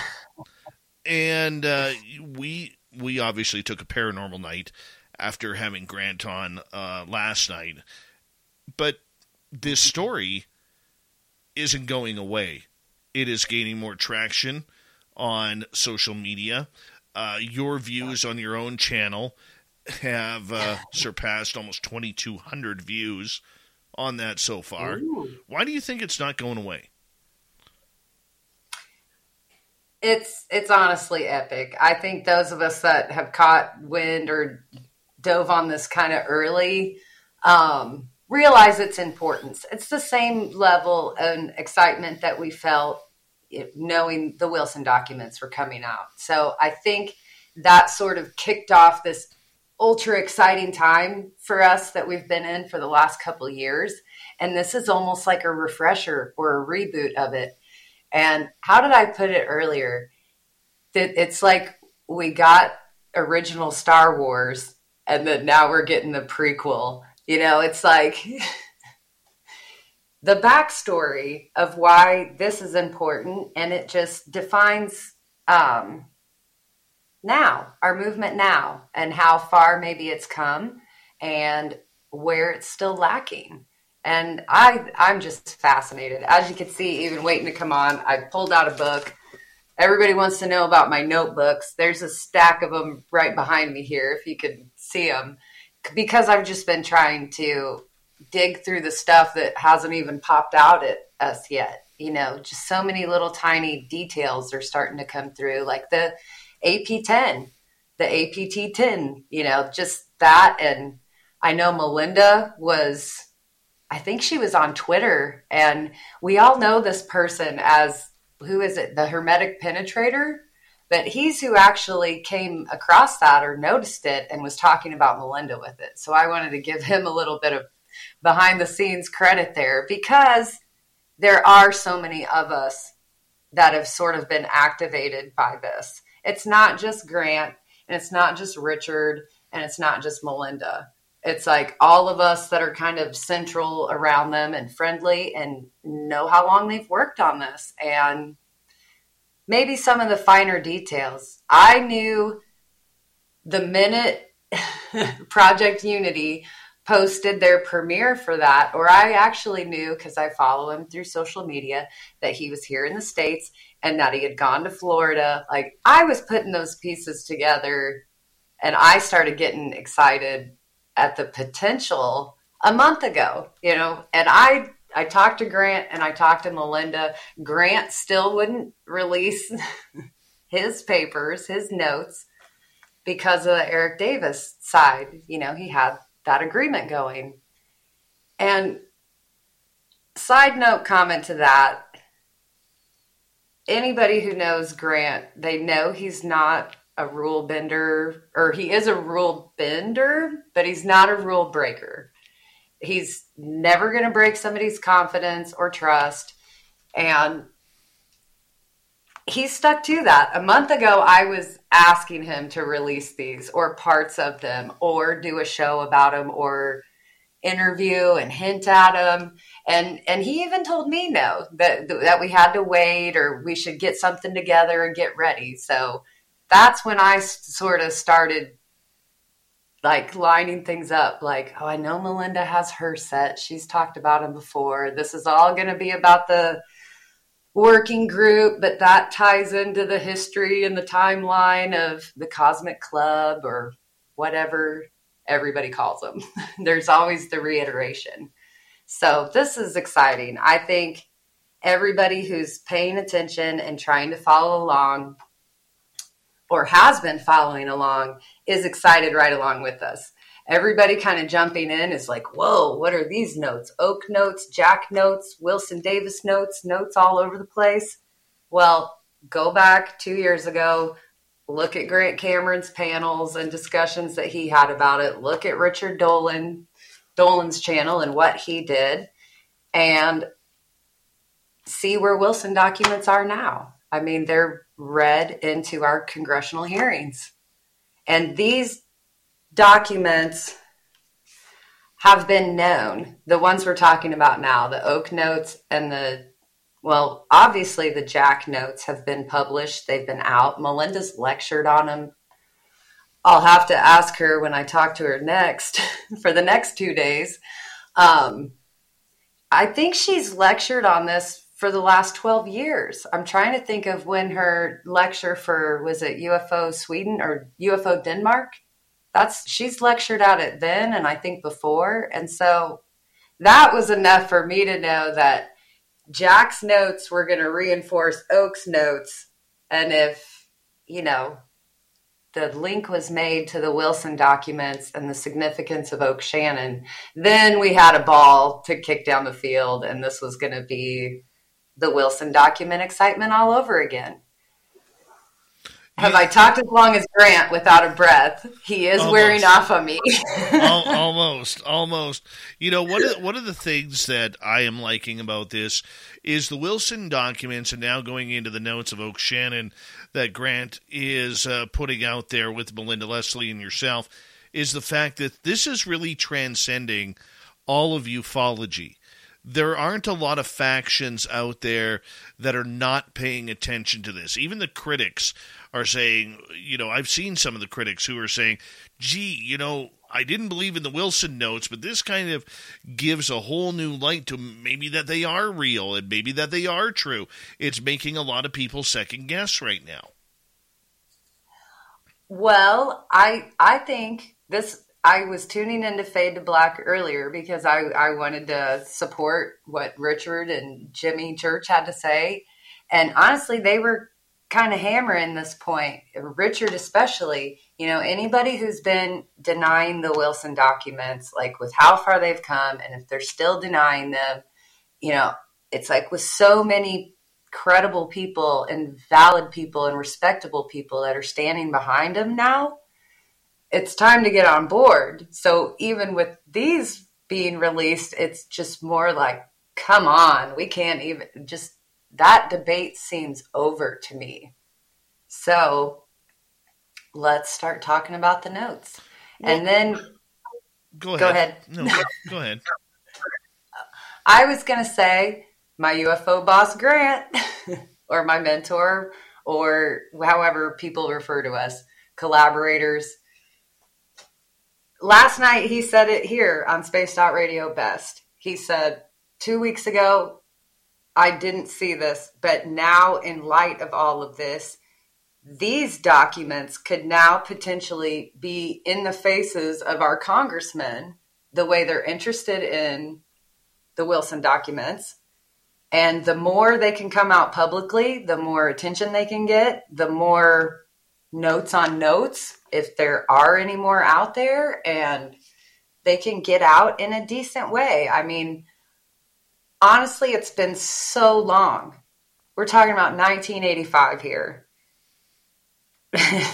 This was a behind the scenes conversation as well with some of our mutual friends.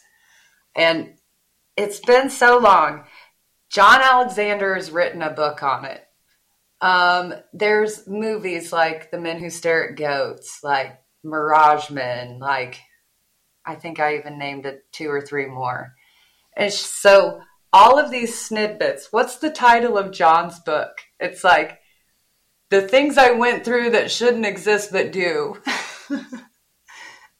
And so, I mean, he's even saying it. So now that we have like these physical things that shouldn't exist but do, and they're known, and they've been known, and there's more details coming out. It's just like, no, keep them coming, get this public. We know it is. There's no denying it anymore. Also, we're talking about stuff that's going on 40 years. So, I mean, it's time. You know, that's been long enough to just come clean. So it makes sense to me. Word on the street is a lot of this, these documents, and now Oak Shannon has made a lot of people nervous in the governmental alphabet agency side of ufology because, you know, there is a big talk right now that they hope that there will be one day soon more public hearings or even private hearings on this, and there is a giant push from the UFO community and even internally in Washington, D.C. for immunity for a lot of these people who are involved, and that might include people like Hal Puthoff or Oak Shannon or even Luis Elizondo and Chris Mellon for what they know. You know, how do you see this pushing towards that immunity?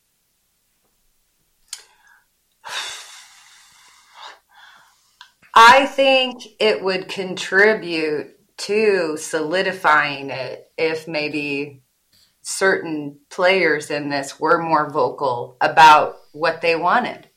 You know, if they want to stay silent, if they don't want to comment, then say that. I mean, I don't know anybody who harasses people to the extent that they're uncomfortable or anything like that.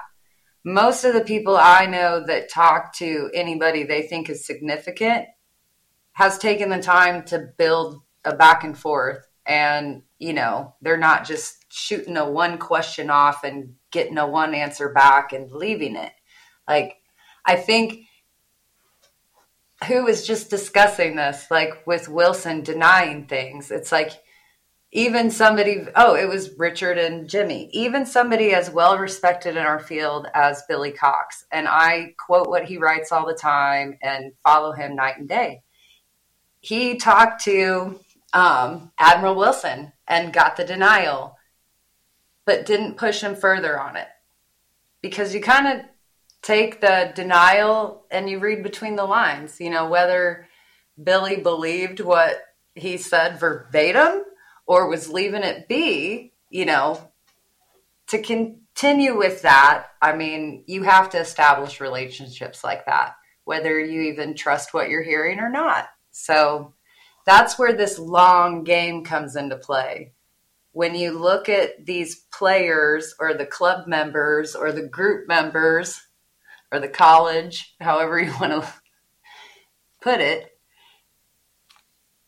They're all significant. They're all pushing in their own way. They've all kind of been public in some ways until you start getting to people like Oak Shannon.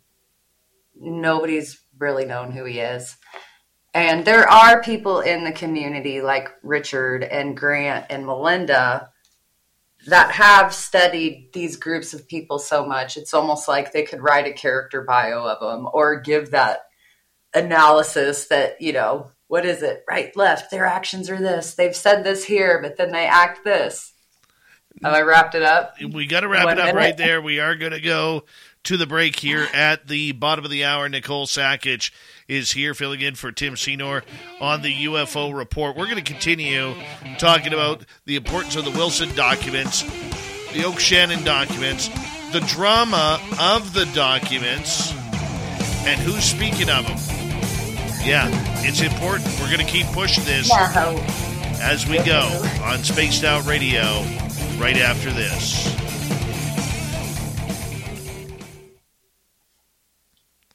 No, there's always drama. You don't have to focus on the drama part. You focus on the forward movie. Like, there's still work to be done. Oh, we'll get Give drama this much and then get back to work. I think I know how to do my job. No offense. I know you do. I know. So do I. So I pick and choose my moments. Give me a little trust. Give me a little trust here. I'm nicer in the mornings when I'm fully caffeinated. Then I'm nicer at night when I'm sleepy. So yeah, man, it's been just full speed for the last 4 days, I think. Or no, what day is it? It's Wednesday. There we go. It's been full speed since Friday. I'm glad I did that prep work, honestly, a month ago. Trying to figure out what Kevin says. Why? Because aspects in reality don't sell anymore.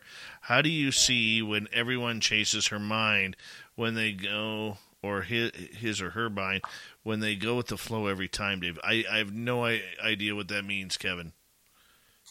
I'm not reading the chat. I'm sorry. That's Here, okay. I can put it up. That's all right.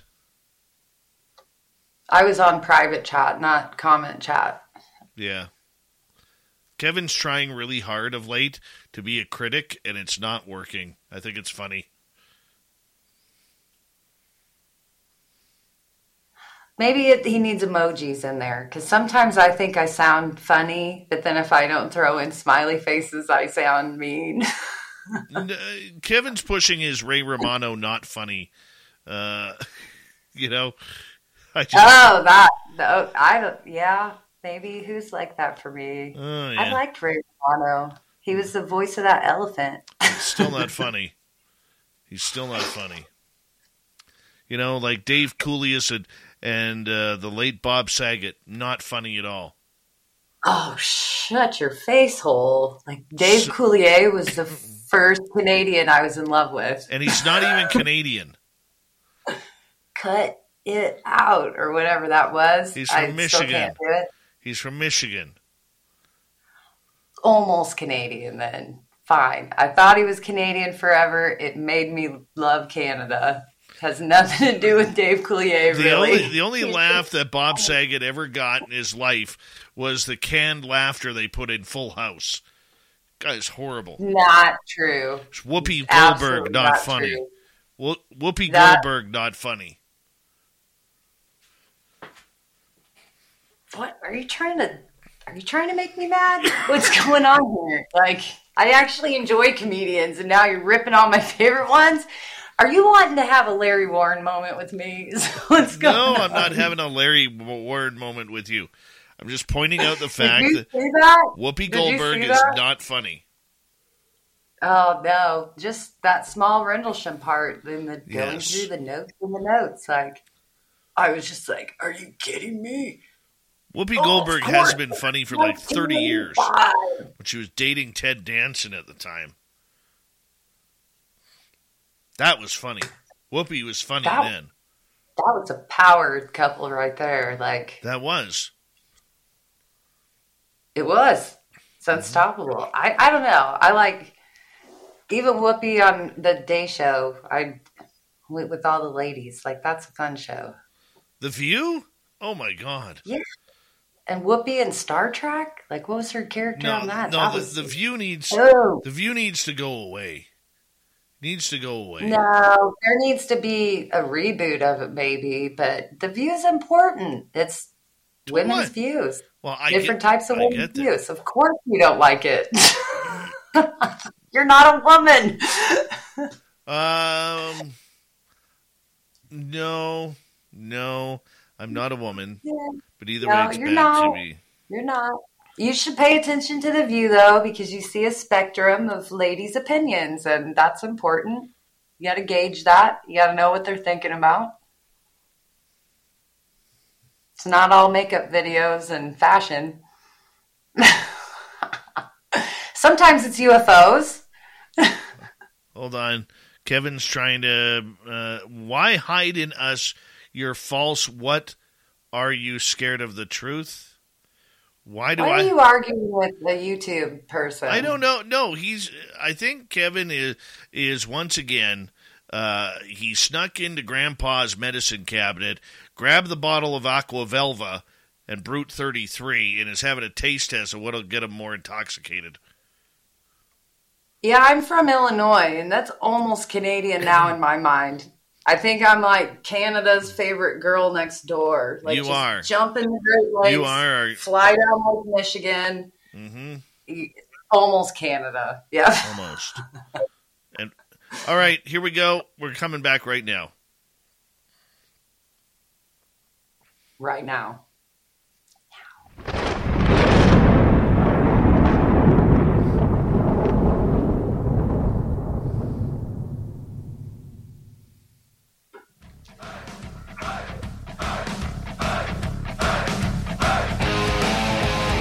We're round to third. We're heading for home on Spaced Out Radio. My name is Dave Scott.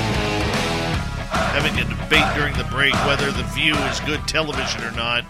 I vote no, and Nicole votes yes, but we'll get to that a little bit later. I want to remind you that if you missed most of the show or others, check out our free archives at youtube.com/Spaced Out Radio. Do old Davey the favor, hit that subscribe button. Our website is spacedoutradio.com. We have a plethora of features for you. Rock out to Bumblefoot. Read Shirky Poo's Newswire. Check out our swag as well. Follow us on Twitter at Spaced Out Radio, Instagram at Spaced Out Radio Show, and on TikTok at Spaced Out Radio. For the final time tonight, we continue on with the UFO report. And, oh, look who's making an appearance here. It's Dirty Filth. He's joining us for some cartoons on the YouTube and Twitch side. And we are going to be talking about the Wilson documents, Oak Shannon, and everything that is going on. Nicole Sakich is here, filling in for Tim Senor. Nicole, thank you so much for doing this. Now, on the end of the spectrum here, there is a little bit of drama going on regarding this. Listen, if you're tired of looking at your stock market portfolio, today, make a change. I'm Dutch Mendenhall, CEO and co-founder of RadDiversified.com, where your investments make money, build a legacy, and we protect America. Join our diverse real estate portfolio today, where our share value has more than doubled in less than 3 years and 11 straight profitable quarters. We continue to deliver day after day. Come see what makes us rad at RadDiversified.com. That's RadDiversified.com. Come see us. You know, there's no better way to get in a bad mood than to look at your stock portfolio right now. I mean, the way the market's been plummeting, it's hard to remember what it looked like when your portfolio was actually growing. Maybe you toyed with the idea of doing real estate investments since it's so much more dependable, but the idea of trying to flip houses and sign deeds and deal with tenants sounds like a nightmare. Fortunately, you have another option. Visit RadDiversified.com today. Rad Diversified does all the real estate legwork for you. They know the ins and outs of residential real estate and handle all the details while you simply watch your investment grow. In fact, over the past 3 years, while everything's been going down, Rad Diversified raised their stock price by 108.6%. With just a $1,000 minimum investment, you can get started on your new upward trend. Visit them at RadDiversified.com and see what other investors are saying. They've helped thousands of people make millions of dollars. This could change your life. Visit RadDiversified.com. That's RAD Diversified.com. police. And, Grant kind of touched on it last night on our show, Grant Cameron, that is, where he said that there were people trying to infiltrate and say, hey, we don't want you giving these notes unless it's on a certain show. And I'm not going to mention that show because that person does not deserve any sort of press whatsoever. But, really, do we get to that part where we have something big happening here, Nicole, that is affecting the entire UFO community? We have the legends who are speaking about this in the field, whether it's Grant Cameron or Richard Dolan or Linda Moulton Howe, Melinda Leslie, and some pipsqueak wants to try and shut everybody up because he's whining and crying about it. Now, I'm not getting into the drama or the names, all right? But, it sounds a little bit selfish when this is something that could change the entire community. And that's where I want to put it, is the selfishness of it.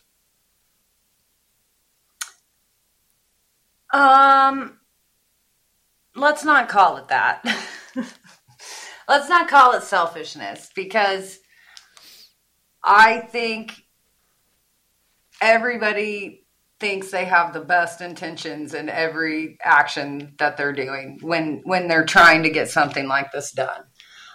But where maybe instead of selfishness, it is kind of an ego thing at play, and I'll admit it. I don't think Grant will care. I got to hear him go, yet again, I'll let somebody else release documents and I'll just talk about it afterwards. That's Grant taking a hit for the entire team where he could be a raging egomaniac.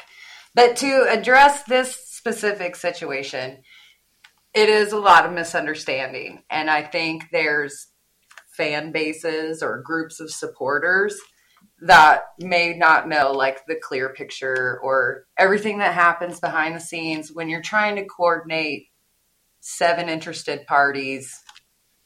You know what I mean? I'm going to take over here for a quick second because I know I've put you in an uncomfortable predicament, and I apologize for that. But I'm going to take over here for a second, okay? And I'm going to say something about, and this is the only comment I'm going to make publicly about this person, and I've wanted to say it for a number of days. All right? Anybody who supports this person who brought out this story, all right, give your head a shake. This kid's a liar. No. This kid's a liar. He's a thief. All right? And I am very disappointed in the actions on how he's treating people, the way that they have worked their tails off for a number of years on this. Now, this is my opinion. It's my opinion. And I know this may get right viral. Don't care. All right?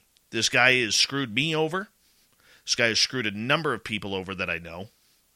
And to do this to good people who've worked their tails off for decades, don't like it. And that's where I'm leaving it. Don't like it. Shame on him. Shame on him. So that's where we're leaving it on that. And that's where it's going to go. I won't 100% disagree with you, but I will disagree with your perspective a little bit. And yeah, my feelings are a little hurt, but I honestly, Dave, you know how often I get, I know, or my hard work gets in this. And honestly, I'm still stuck on Canada, honestly, the Canada Education Initiative. So this kind of seems a little small potatoes, it's yeah, so what? Honestly, this person and I touch, I'll say it's Project Unity. Jay and I have exchanged messages. I haven't seen the latest thing that he's sent to me. And we do have respect for each other, and we've supported each other over the years. So my feelings are a little bit hurt, but I think I understand some moving pieces of this maybe a little better than he did at the beginning when all of this planning stuff started. But with that said, I am a very forgiving person. I have been, my feelings have been hurt before. I get over things really quickly. I'm never going to let that kind of stuff stop me from getting done what needs to be done. Well, and that's a lesson from Grant. Like, this is out, get it done. Everything's going coordinated. And when I almost cussed, when stuff goes downhill, you move on. True. Because this isn't the one thing that we're working on. It's always multiple things. So, well, focus you on know that what? for a little bit. And push this through. But I will say where my final the word. ball was dropped. Go ahead. A generational gap is obviously at play here. You know, there's Grant and Melinda. You got Richard a little lower. Then you got people like me and yourself and Project Unity and Jimmy thrown in the mix. There's a big generational thing going on here. Well, and some of us are newer. Some of us are not. Some of us have played the game longer. Some of us have been behind the scenes. And, you know, some of us are new. And it's just little things like this, knowing that as soon as Project Unity's video broke, Grant was in place, Church was in place, you were in place. Everything happened very quickly, and it honestly was. Project Unity took 2 days to get back with scheduling everything going down. So there you go. Maybe I'm giving him an out. Maybe I'm not giving him an out because he disagrees with me. You're totally giving him an out. But I will say this. I try to have respect for people, no matter if people like people or not. Just like I gave Thomas Fessler a shout out because he's interviewed Melinda lately and she dropped bombs on his show. People think he's controversial. I don't know him very well. I know him from being on your panels. I like him. I also like Rich Giordano. Oh no, don't like Rich Giordano. Okay, we're on radio But here. I do. We're on radio But here. I know. But when he says things that everybody complains about, or even if he said something that offended me personally, look, I maybe know better not to throw in publicly with him, but then behind the scenes, I'm like, Rich, dude, what? Haha, okay, oh, no, yeah, what? Haha, talk to you later. I'm bringing this back to the topic at aforementioned here. All right, getting back to the documents and everything that kind of goes along with that, Nicole. You know, I see people like Grant and Richard Nolan and Melinda Leslie really pushing this to its next steps. I really do see that happening. And I really do see this coming across as a very, very important turn in ufology. You know, like I said, it's going to have its critics. It's going to have people who are not paying attention. But a lot of people who need to understand is this is part 2 to the Wilson documents that literally got submitted into the hearings as evidence. Okay, take it 2 and 3. It is. It's Wilson Davis, kicked in by Oak, Oak's notes kicked in by Jack's notes. It's like a 3-part prequel here, or a... You know what I mean? 2-part prequel to our Wilson documents. And we were talking about the controversy and if what's being said behind the scenes. It's already like, who has notes? Oh, somebody else from this giant list has to have notes. We can talk to this person. We can talk to that person. Contact them. See what they say. You know, I've heard that John Alexander's made comments behind the scenes, but I haven't asked him anything personally. I never have, actually, and would love to, but I have never reached out to him. The people I have, you know, reached out to or maybe talked to, even if it's been minuscule contact, I've thrown out a line to him. And the ones I haven't yet, I'm a little chicken to still, because I maybe...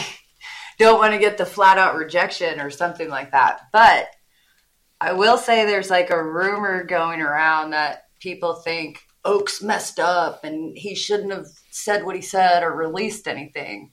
And that doesn't really make sense to me. Like, I think he's a very honest and respectable person. And I know he's a man of faith and it's not fake faith. And he's found a way to incorporate, like maybe he's found a way to incorporate these mind-blowing aspects of the phenomenon into this real life, real situation.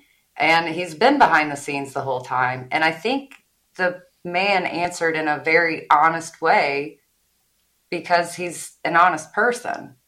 So, and I think he still did I'm old, this has been 30 some years ago, and yeah, I know these people, I mean, he did kind of the classic dance that all of these guys do until there's like a zinger in there, like John Alexander, who was like, nope, fine, yes, I'll write a book. Nope, yeah, wait, don't talk about it. Maybe do talk about it. And then you hear things like, you can't trust John Alexander. It's like, who says that? And do they not trust John? Do people trust how? It's like it sends you on this reel. Let's tell people who John Alexander is, because they may not be familiar with this man's name in ufology. Well, you give his bio. He's been on your show once, and he was on Science Bob's show with Bob. And like I just said, I've fangirled. I've never talked to him before. Like, I know Melinda has. I know other people that are in contact with him, and I trust what they say he's said, but it's not public, record or knowledge. It's not on social media. It's private conversation stuff. So, well, John Alexander is a longtime member of the United States Army. He served in Vietnam in Special Forces. Basically, he was a soldier among soldiers. There's people who say that there was roles about him created in the movie Apocalypse Now. There is people who say that there's roles about him in the movie Men Who Stare at Goats. I mean, this guy was a badass on the battlefield. He rose to the rank of colonel. He then entered into the civilian era after his military career, but still involved in government, working with non-lethal weaponry. And we have heard reports of those being used over in the Middle East, where they shoot almost a beam at people to scare them away. And instead of killing them, what it does is it makes them crap their pants. And believe it or not, that is true. That is totally true. Yeah. And there's lots of version of the non-lethal weapon, or what would be considered a non-lethal weapon. And that's sort of what I was recently digging into. It's just this non-lethal techniques adapted into the Army. I guess if that means, this is linking with the Men Who Stare at Goats book and all that stuff. Like, he was tasked to figure out these new age, non-lethal practices that were out there in the world. And so I just, little links like that. It's like, well, how much of that influenced Alexander or vice versa? And, I think it's fascinating. And John Alexander has also been known to be one of the right-hand men of former Skinwalker Ranch owner Robert Bigelow and his pursuit of high strangeness, whether it's paranormal, UFOs, aliens, dogmen, skinwalkers. That shows, like, at least all the way back to 1985. I mean, this is called John Alexander's Theoretical Physics Working Group. Advanced, because they were trying to develop new physics, which we kind of discussed last night. He is definitely an interesting character. Definitely an interesting character. If you look at these notes, like what you see when you're just reading the bullet points and even some of their personal notes off to the side, they were trying to come together. They were trying to organize themselves to be able to do something. John had funding he was already working with to, I guess, try to get this group organized and together and people interested. Obviously, they fell short, is what I'm saying. Like, there's been continuations of this, which is what Melinda lays out so beautifully with her charts and the lectures she's given. Grant can rattle this off. I think it's in some of his books back there. And knowing, and Richard Dolan, he follows all this. And it's just so kind of critical to know that this can be validating to the situation we're in now with current disclosure. We're seeing similarities. They're still needing more money to do what they need to do to get this job done. That started in 85 and probably before. It's always more money. They need more money. And where can they get that money? How can they fund the money? That's important to me alone, aside from all the other interesting stuff in there, like, were they looking into abductions? What cases were they considered valid and, known and backed up? And what others could they look into? Validate the biblical history. Like, that one right there is interesting. Like, that was what I was looking at on break. Like, what books did I have, and like what biblical references were in play, like in the 80s or shortly after the 90s? Like, what elements were being brought up then? We know like certain tales from the Bible, like the Ezekiel wheel and things like that we relate now. But when did we start hearing stories like that? Was it Ancient Aliens? Was it the show Ancient Aliens? Or was it before then? Little things like that I want to chase down with these notes. Me and I don't think he'll mind if I say his name publicly. Do you? From Face Club? Maybe not Face Club. You know what I'm meaning. Our Facebook Messenger Club. I don't know. No, I won't mention any names. But we were discussing movies and the influence of pop culture and what true cases might be filtered into movies. Like some of the 701 cases from Project Blue Book are in a lot of movies. Like those cases that were in the notes, have they been showing up in pop culture references? Interesting nuances like that.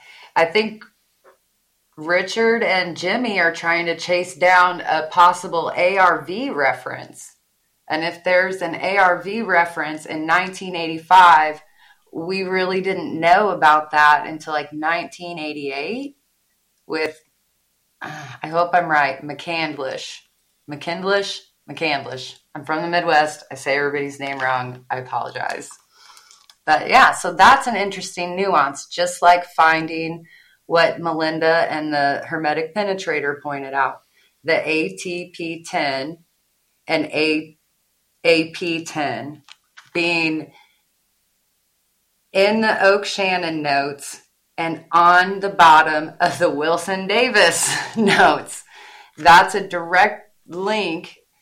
And now everybody's going, who's the 10? What's the 10? What could 10 mean? Everybody's theorizing. That could be the next hashtag. We're at hashtag AP10. Hashtag who's the 10? Or what's the 10? I hear you there, Nicole. We only got about a minute left. Mm-hmm. And we want to make sure that everybody is up to date. Where do you see, in 1 minute, where do you see this all going here over the next couple of weeks? I think everybody who's paying attention is going to go back and do their homework. They're going to start looking at these, and more interesting things are going to keep coming out. That's what I think. We still have Melinda's version. She's going on your show next week.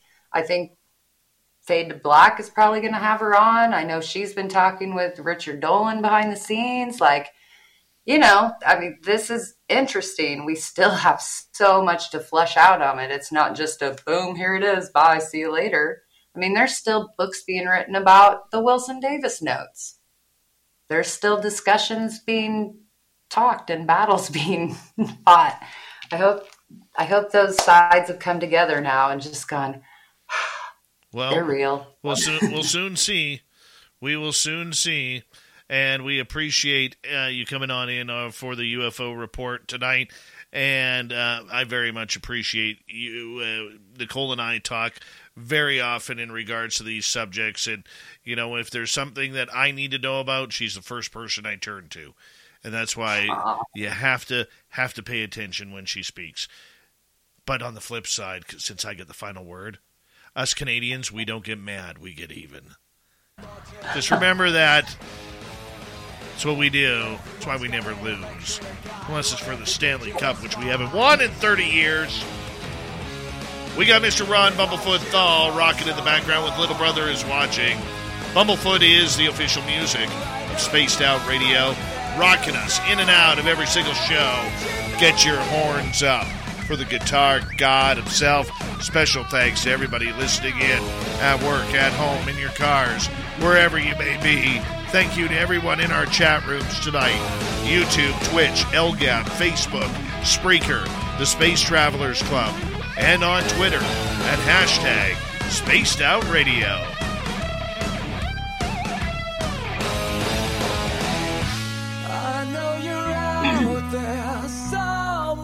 Remember, this show is copyright by Spaced Out Radio and SOR Media Ventures Limited. Thank you so much for choosing to share your evening with us, because together, my friends, we on the night. Mr. Bumblefoot, we need a favor. We need you to take us home.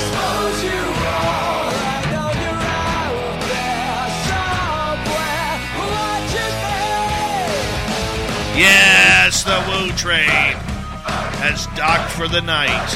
But soon, my friends, we shall ride again. Your seats are always available. Your tickets never expire. And if you want to bring a friend, we've got room for them too. Good night.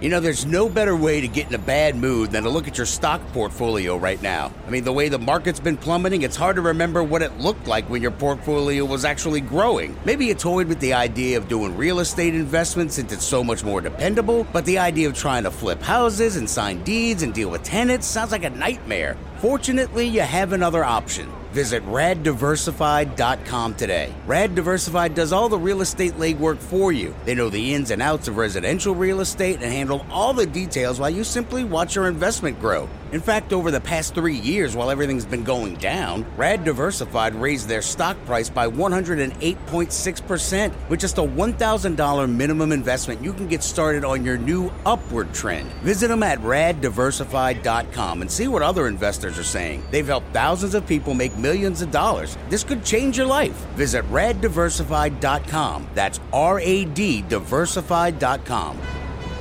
Listen, if you're tired of looking at your stock market portfolio, today, make a change. I'm Dutch Mendenhall, CEO and co-founder of raddiversified.com, where your investments make money, build a legacy, and we protect America. Join our diverse real estate portfolio today, where our share value has more than doubled in less than 3 years and 11 straight profitable quarters. We continue to deliver day after day. Come see what makes us rad at raddiversified.com. That's raddiversified.com. Come see us.